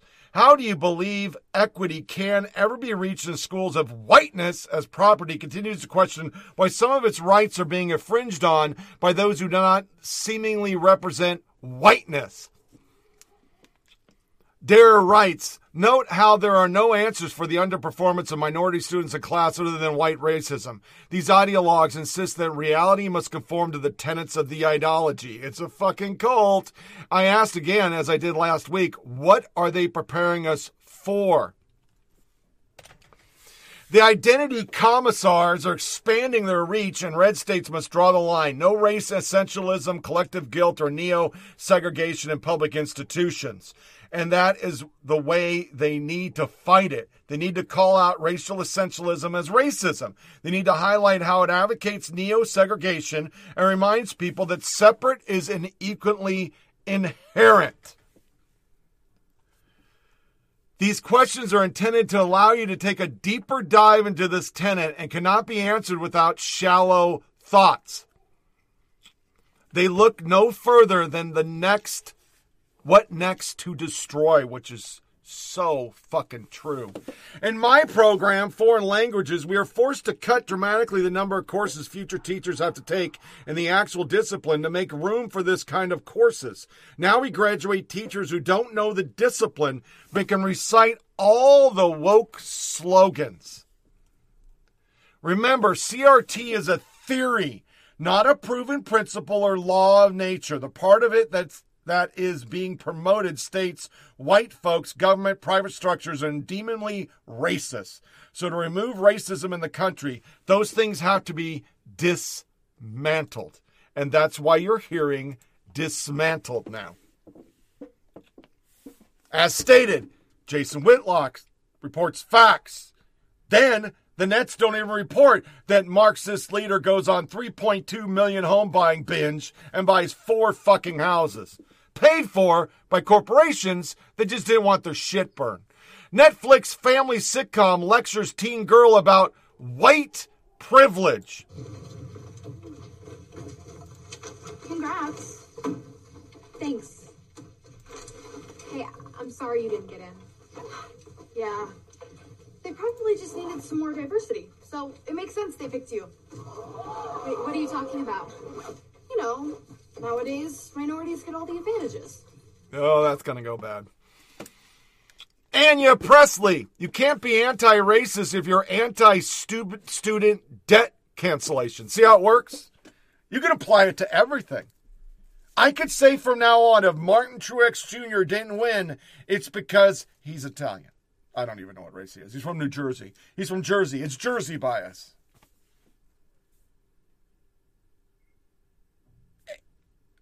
Why do we allow this stuff in our country?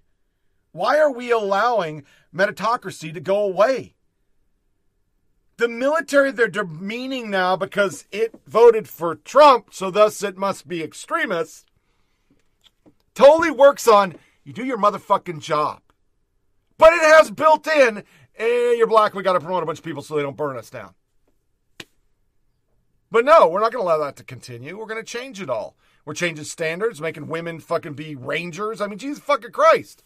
Hate crime. Los Angeles Times sees casual racism, and wait for it, mispronouncing Asian names. Oh, yeah, that's good. Let's just put the music on. We're just putting the music on. These motherfucking people. So Asian names. Asian names. Yeah. Because you don't say it right. Nobody in the world has ever said my name right.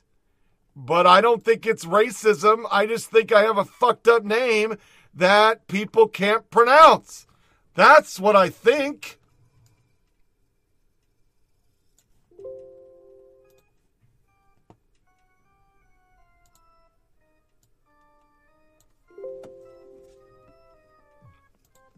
Let's do it again. Now it makes sense. Hate crime. Los Angeles Times sees casual racism in mispronouncing Asian names.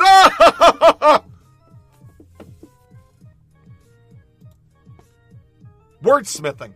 That's all they do. Here's another one. AP Style, it's not racist, says the term mistress is no longer appropriate. Don't use the term mistress for women who is in a long-term sexual relationship with and is financially supported by a man who is married to someone else. Instead, use an alternative like companion, friend, or lover on first reference and provide additional details later. Is this because there's no male equivalent of the word mistress? Not looking to pick a culture war battle over this. I am generally asking. None of those terms actually convey women sleeping with a married man. If only there was a word who could use to accurately describe such a situation. 2 syllables rhymes with mattress. Seems like companion or friend would be inaccurate or needlessly vague if you're writing news, right? Plus, the word lover. Mistress. You change the word, you gain control. Every time we let them change words and the meanings of words, that's why infrastructure seems like a silly little fight the conservatives are doing. Why do you fucking care? La-di-da-di-da.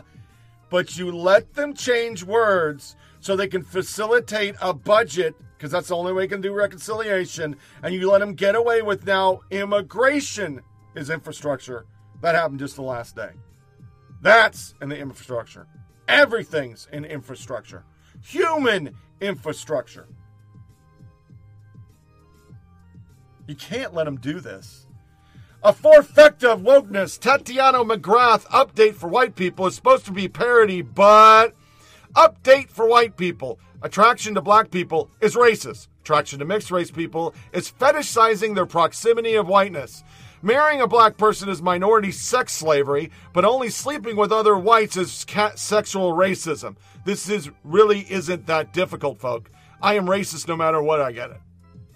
And these are articles, actual articles. Is your sexual desire for black people racist? 3 questions to reveal the truth. Why celebrating mixed race beauty has its problematic side. You see, they have to reconstruct everything. All for clicks. Capitalism. Asari Q. Namoni takes Black Lives Matter co-founder Patrice Kahan-Cooler and her consulting firm apart in brutal thread. Co-founder, I'm not going to read this. Fuck it. It's about the house again. Sorry. How pathetic. CNN gets royally hammered. It's Prince Philip's comments about other nationalities, often inappropriate, occasionally racist, and sometimes made on visits hosted by the nation who were the subject of them, that most complicates his legacy. Gotta kick a guy in the dick when he's dead. Amy Chua. Megyn Kelly decimates Yale Law School for canceling Amy Chua. Some of you may have seen the YDN hit job on me, full of false allegations. I did not violate any agreement, nor have I been hosting wild parties during COVID. On the contrary, what I've done is comforted a small handful of students who reach out to me in a moment of crisis, including after the recent spike in discrimination and violence against Asian Americans that we can't really prove because it's black people, so we just got to say it's white people, when they felt the school was not supporting them and they had no one else to turn to.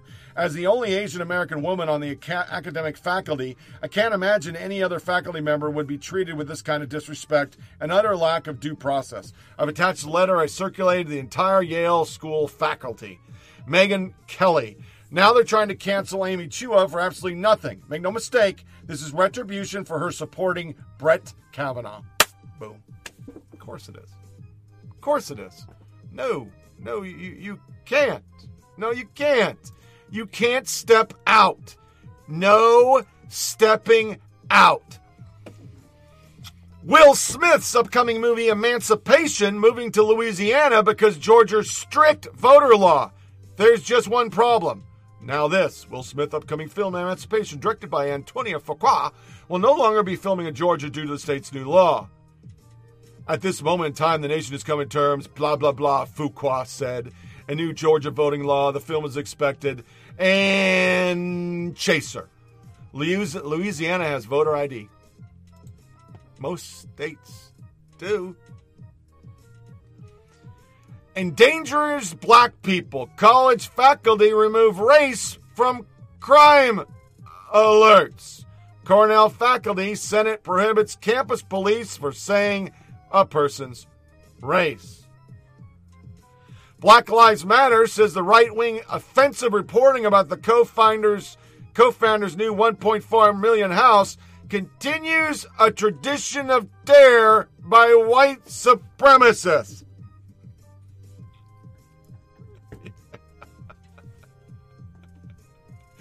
Oh, you fucking people. I can't stay silent. High school math teacher says that anti-racist training is the opposite of truth in advertising. Barry Weiss. Paul Rossi is a math teacher in New York City. When he was questioning critical race justice, the head of his school told him he caused harm to vulnerable and unformed thinkers and neurological disturbance in students being as systems. I'm not going to go there. I just wanted to read that line. I just had to read that line. Get the fuck out of here. If we're all racist, we can't be additionally more racist. We're just racist. I'm already a Nazi, KKK, xenophobic, transphobic fucking piece of shit. My actions can no longer make me more. That's where I don't get the right and GOP that are totally silent on this. Come the fuck on, guys. You're already a racist. Swing away to trans fascism. Oh, we got kids involved. Hey everyone, I'm JoJo Siwa, and I am so excited to be here at the GLAAD Media Awards. I recently just came out as a part of the LGBTQ community. I have the best, most amazing, wonderful girlfriend in the entire world who makes me so happy, and that is all that matters. I think it's really cool now that kids all around the world who look up to me can now see that loving who you want to love is totally awesome. If you want to fall in love with a girl, if you want to fall in love with a boy, if you want to fall with somebody who is a they, them, or who is non-binary, that is incredible. Love is awesome. You can be in love with whoever you want to be in love with, and it should be celebrated. And amazingly now, today in the world, it is. I think that is really cool that the Trevor Project and GLAAD is so supportive and so amazing. If you are in an unsupportive environment or an unsafe environment, they are here to help, which is so amazing. I want to tell you all a little quote that my dad told me actually one day. He said, "Hey man, love is universal." And that really is so true. Now, I love that there are so many amazing and inclusive shows for shorties on TV right now. GLAAD has been working closely with kid and family show creators and publishers like Little Bees Books to help them shape the LGBTQ stories for tween and teen audiences. Now, even the littlest of kids can see what inclusion looks like and so can their parents, which I think is awesome. The 2021 GLAAD Media Award for Outstanding Children's Programming goes to The Not Too Late Show with Elmo. Congrats. Oh, thank you, Miss JoJo. Oh, Elmo loves your sparkly bow. Gee, Elmo's really excited to be here, and Elmo would like to say thank you for this wonderful award. Okay, here goes. Thank you to Sarah Kate Ellis and everybody at GLAAD. Oh, Elmo wants to also thank Elmo's mommy and daddy, and Cookie Monster, who is the best co-host ever. Oh, and Elmo's stage manager, Rosita, and Abby, and Big Bird, and Grover, and Ernie, and Bert, and Rudy, and, everybody. Yeah! Elmo loved making the Not Too Late Show with all of his friends. And knowing that you liked it too makes Elmo feel really glad. You get it? Glad? Yeah! It's almost Elmo's bedtime, but Elmo wants to remind everybody at home, you're amazing just the way you are. Elmo loves you. You're special. Elmo loves you. You're special. Yeah, that's exactly what we need. LGBT child star JoJo Siwa perverts young fans. You can be in love with whoever you want. She's a fucking child. She's a fucking child. Super woke Supergirl cast wants gender surgery for minors. Nicole Manus. This will hurt kids. You should all be ashamed. Breaking. Arkansas becomes the first state to ban gender-confirming treatments. Then the next one. Chrysler Lay. This is a matter of life and death. John Cryer. Electorate Republicans think they can win politically by denying the basic human rights of trans people. No. They're children. You can make your dick a canoe when you're an adult. But 80% of you go back, you probably want to have kids some days. Or maybe you don't. I think that's once again, that's the overriding thing. When they get all these kids to change their fucking sex, they want to have kids, and we'll save the planet. Damning our youth, GLAAD Media Awards preach that trans youth are anointed and divine, and this is a different star, a black gal getting up there, going fucking crazy, focusing on kids.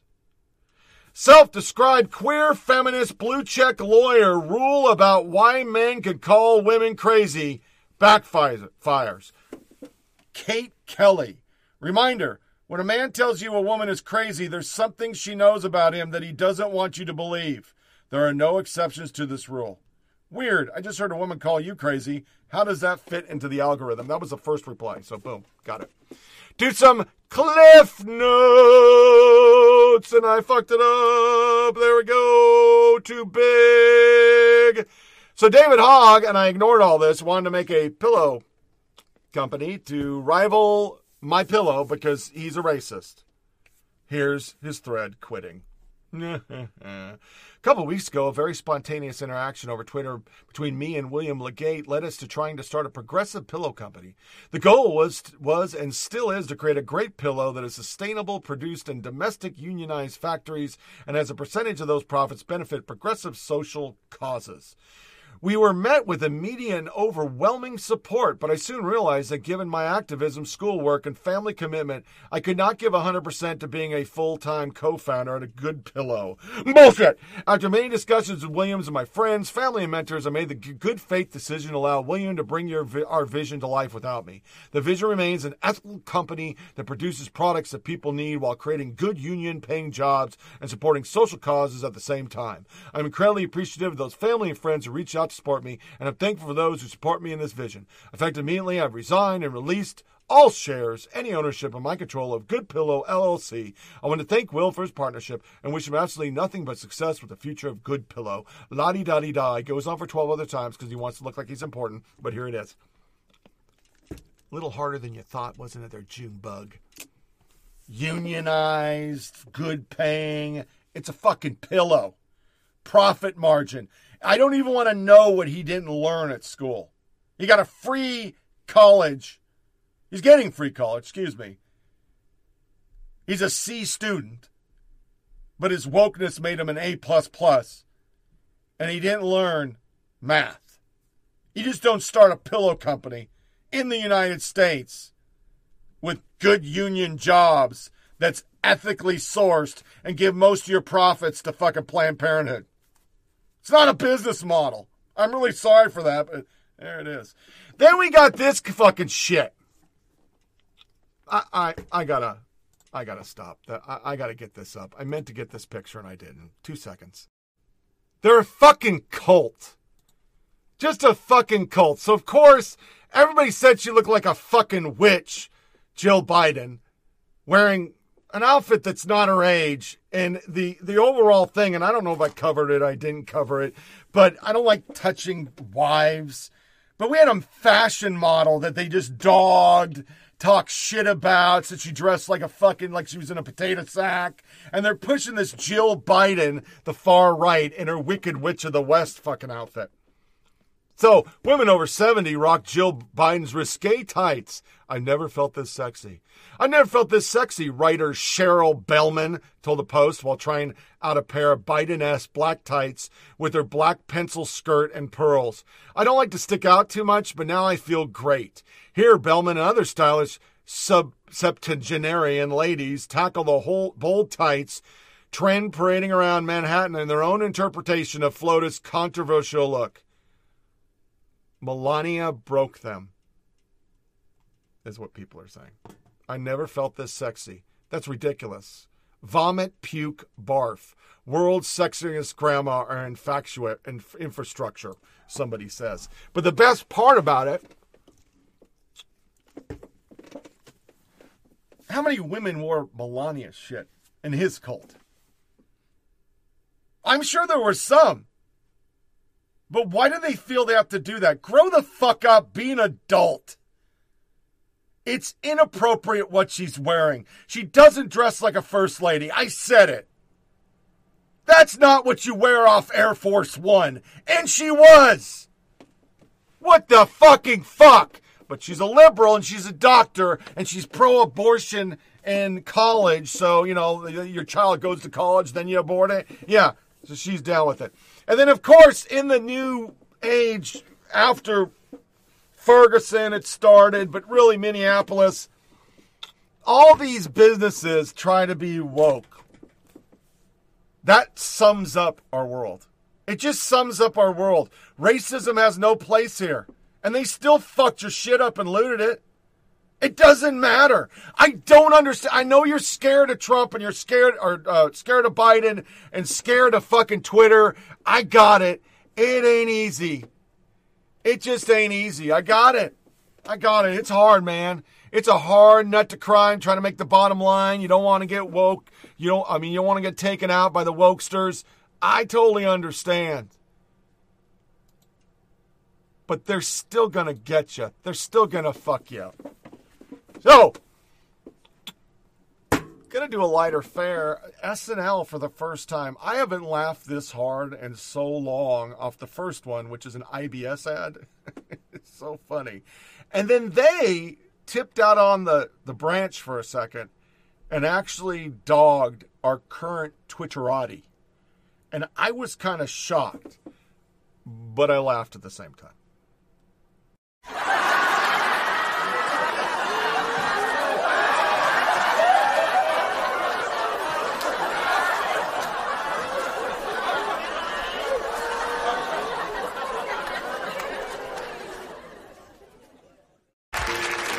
Life's special moments are meant to be enjoyed, not spent worrying about your irritable bowel syndrome. I'll be right back. But Ryan's solo is coming up. It can strike at any time, robbing you of life's special moments. But now there's help with Tremfalta. Tremfalta is a once-daily pill that helps control your IBS instead of it controlling you, so you can enjoy more of life's special moments. Oh my God! Who did this? Oh, it's everywhere. On the wall. Ugh. Tremfalta works by slowing your body's digestive process, decreasing the intensity and volatility of bowel movements, so you can get back to what really matters. What'd I tell you? Because some of life's moments are too important to miss. Stop the concert! Kids, I'm sorry. Someone has done something very, very bad in the bathroom. Something very disrespectful. Who did this filth? Didn't know. Shut the Consult your doctor before use. Side effects may include... Something is wrong with you, you sick son of a bitch. Side effects may include... You just lit up the toilet. You just lit the whole damn thing up. Side effects... I have kids. Oh, damn. Never miss a special moment again. If you say anything, I will destroy your life. What? You're watching Paramount Plus. We thought of the Plus thing before Disney. We now return to the Star Trek prequel, Star Charter Andromeda. What's the situation, Corporal? It's not good, sir. The solar flare scrambled the ship's computers. All propulsion and guidance systems have gone dark. The ship is dead, and we're heading toward the Medusa black hole. If we cross its event horizon, there's no escape. How do we fix this? We've tried everything. Nothing seems to work. There's got to be a way. Does anyone have an idea? Hi. I know I'm just a console op, but maybe we could try unplugging it and plugging it back in. What? Are you serious? That's ridiculous. I'm sorry. I'm such a big, dumb idiot. McKenna, wait! I can't believe you just did that. Who were they, and what was that?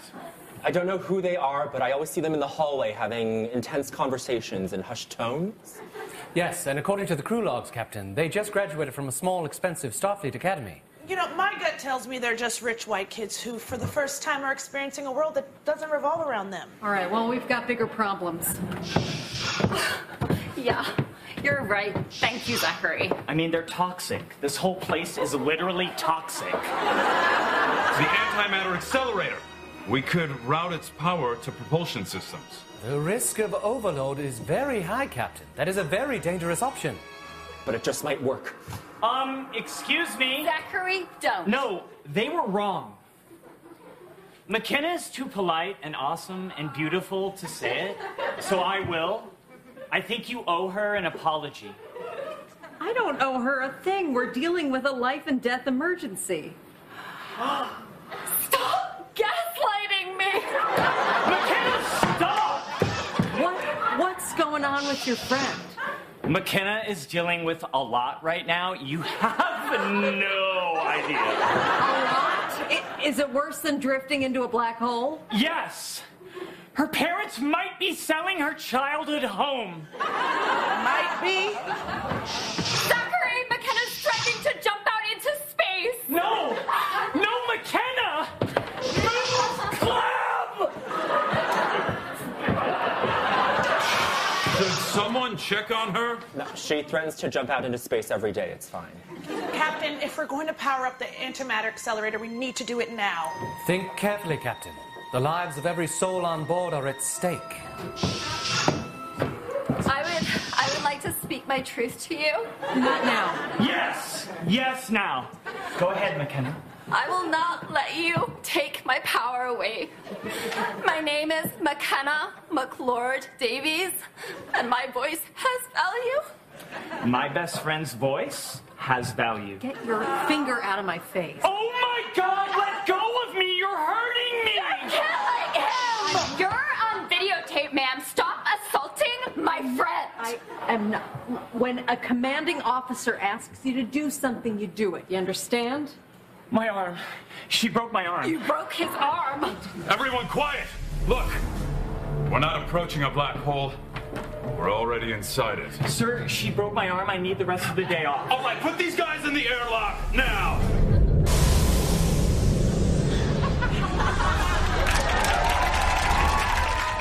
That is some funny ass shit. And that's the first time I've watched that's not taped by accident.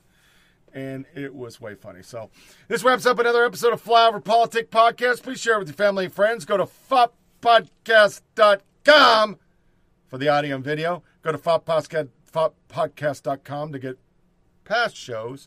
You can click the link to Rumble and to SoundCloud.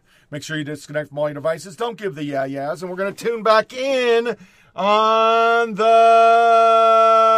18th.